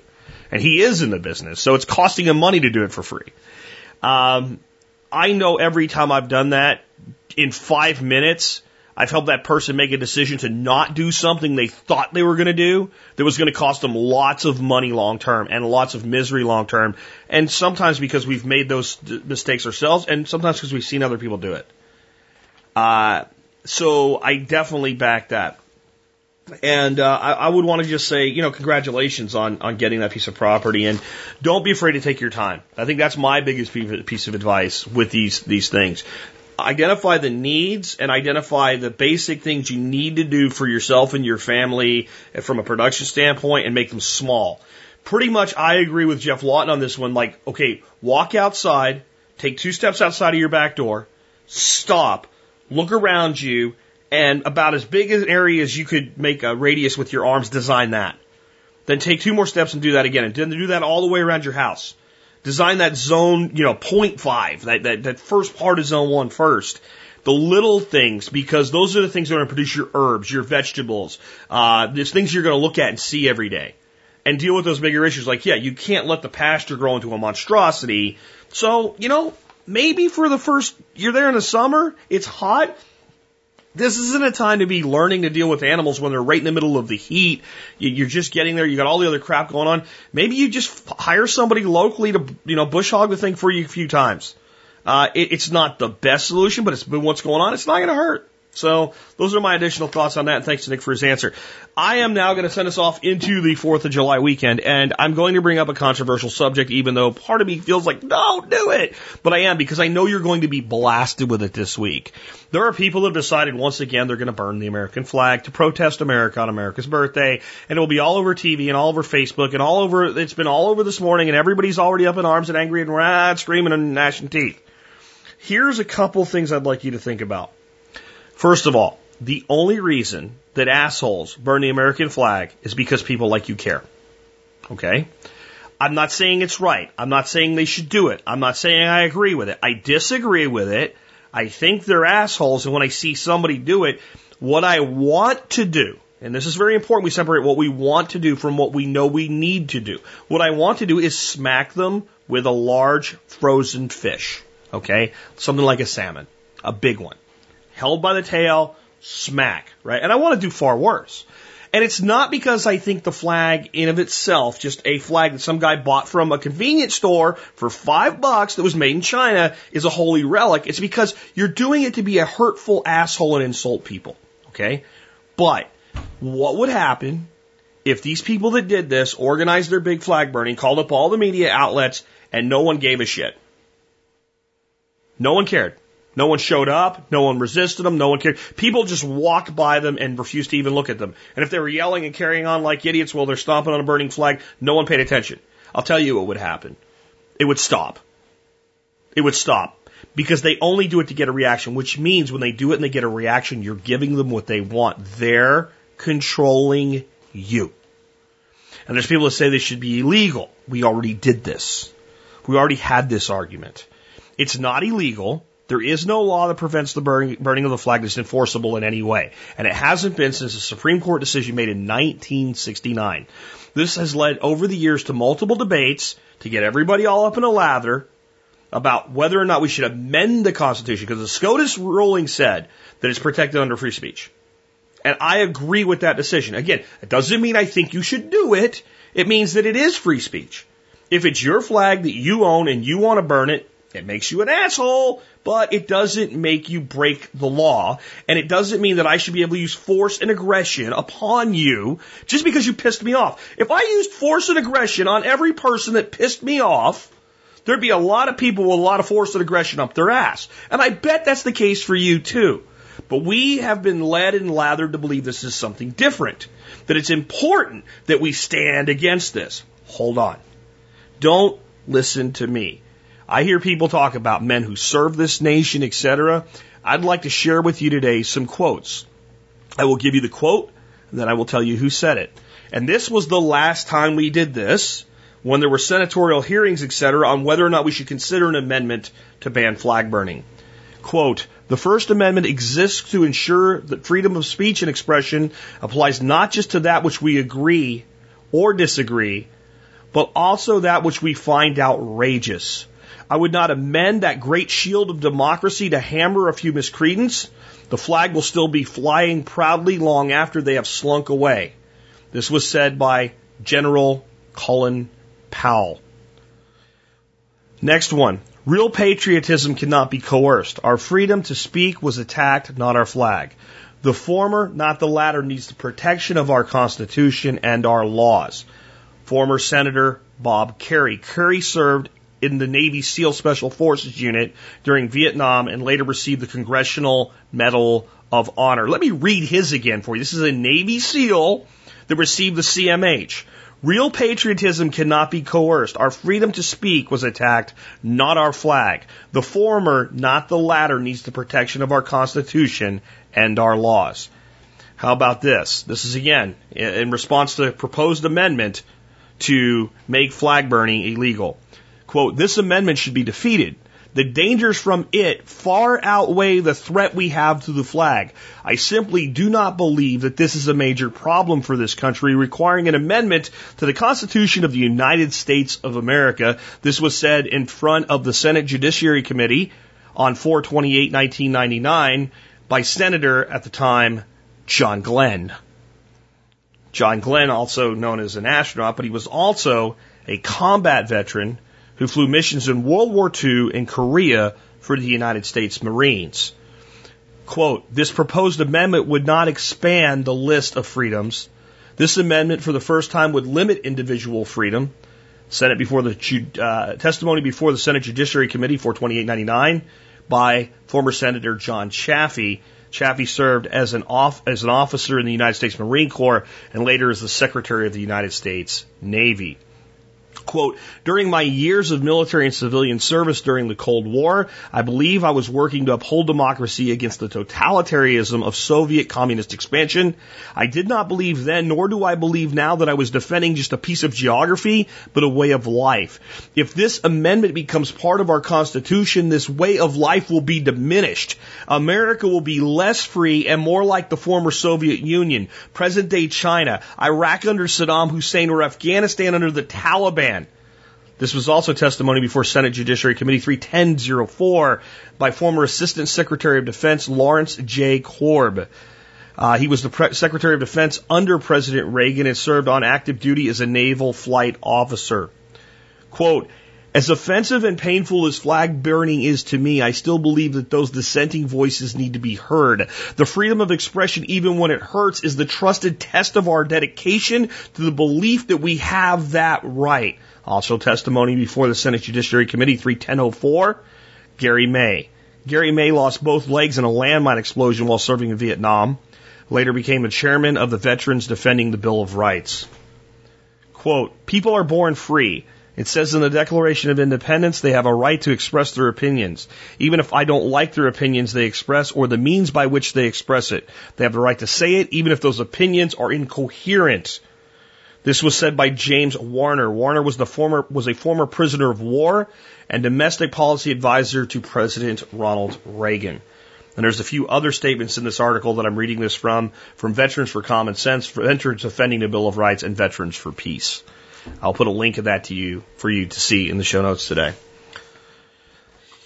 If you don't want to listen to me, listen to people that serve this nation at the highest level, that sacrifice for this nation at the highest level. Without all freedom, we have no freedom. And the veterans out there that want to use force and violence against a person, I will remind you right now of the oath you took if you were an enlisted person. I will not remind you of the oath of an officer because I was not an officer. I was an enlisted service member, and I would remind you of that oath because I feel qualified to do so because I took it along with you.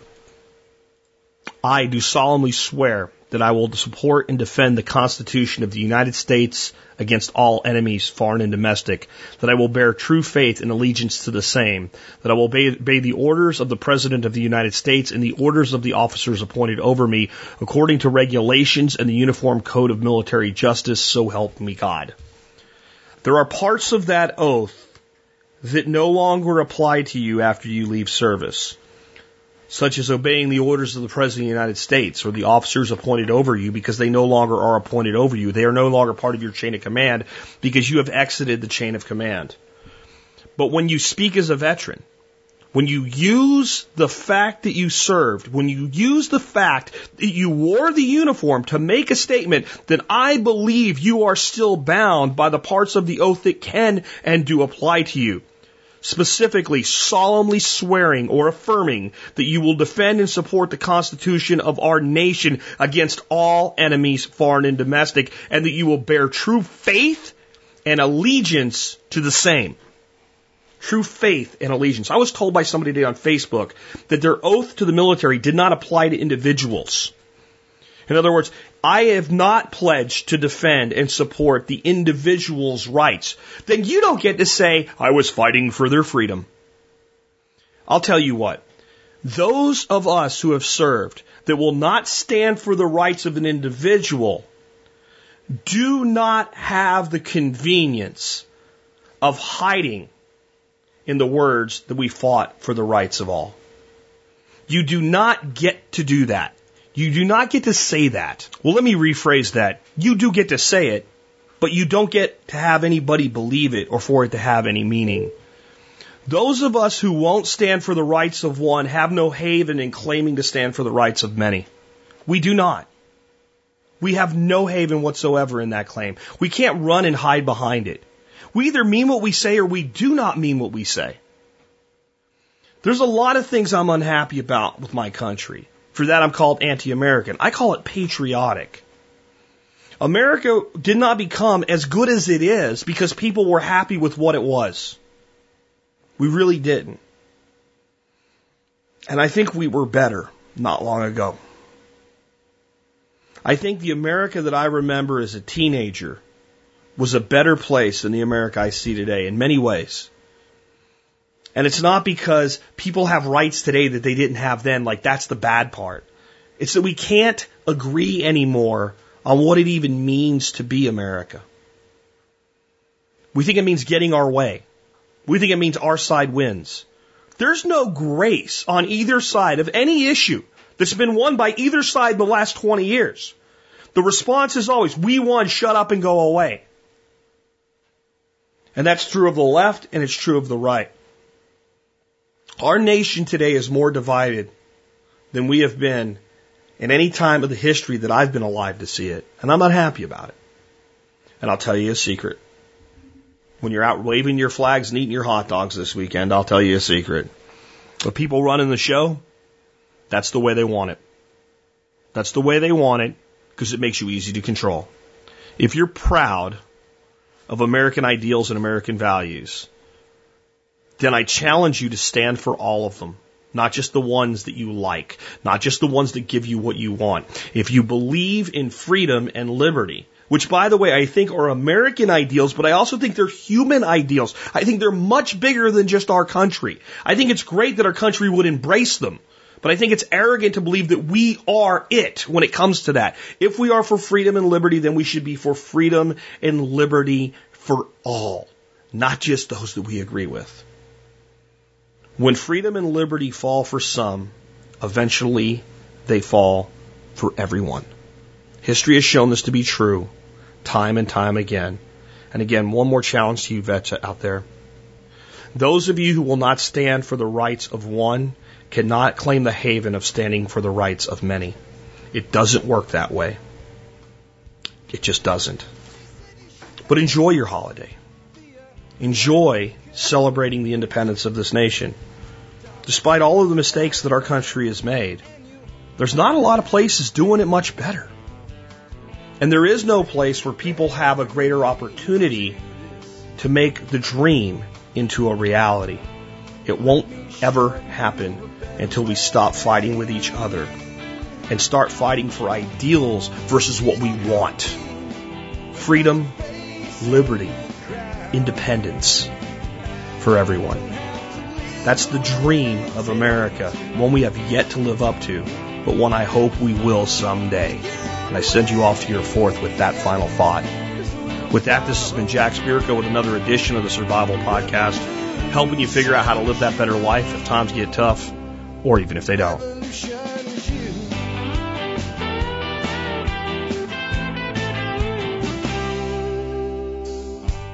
Seeing our food these days, you know it's on our TVs.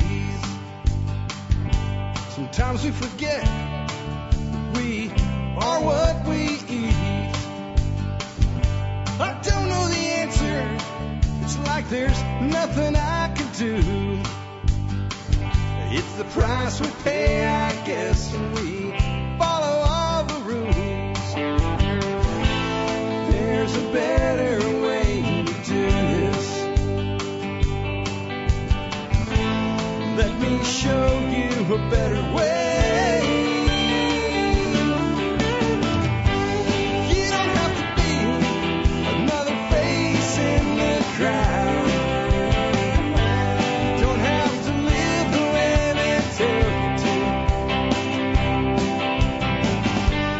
Make your own way and the others will follow. Revolution is you. Revolution is you.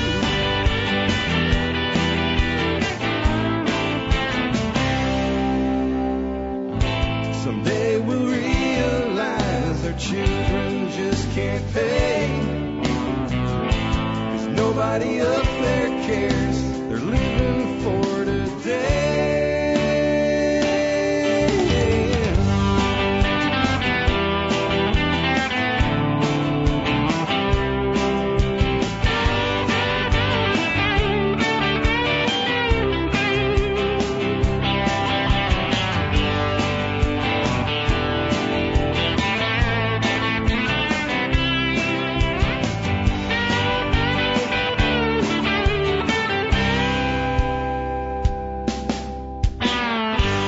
You don't have to be another face in the crowd. Don't have to live the way they tell you to. Make your own way and the others will follow. The revolution is you. The revolution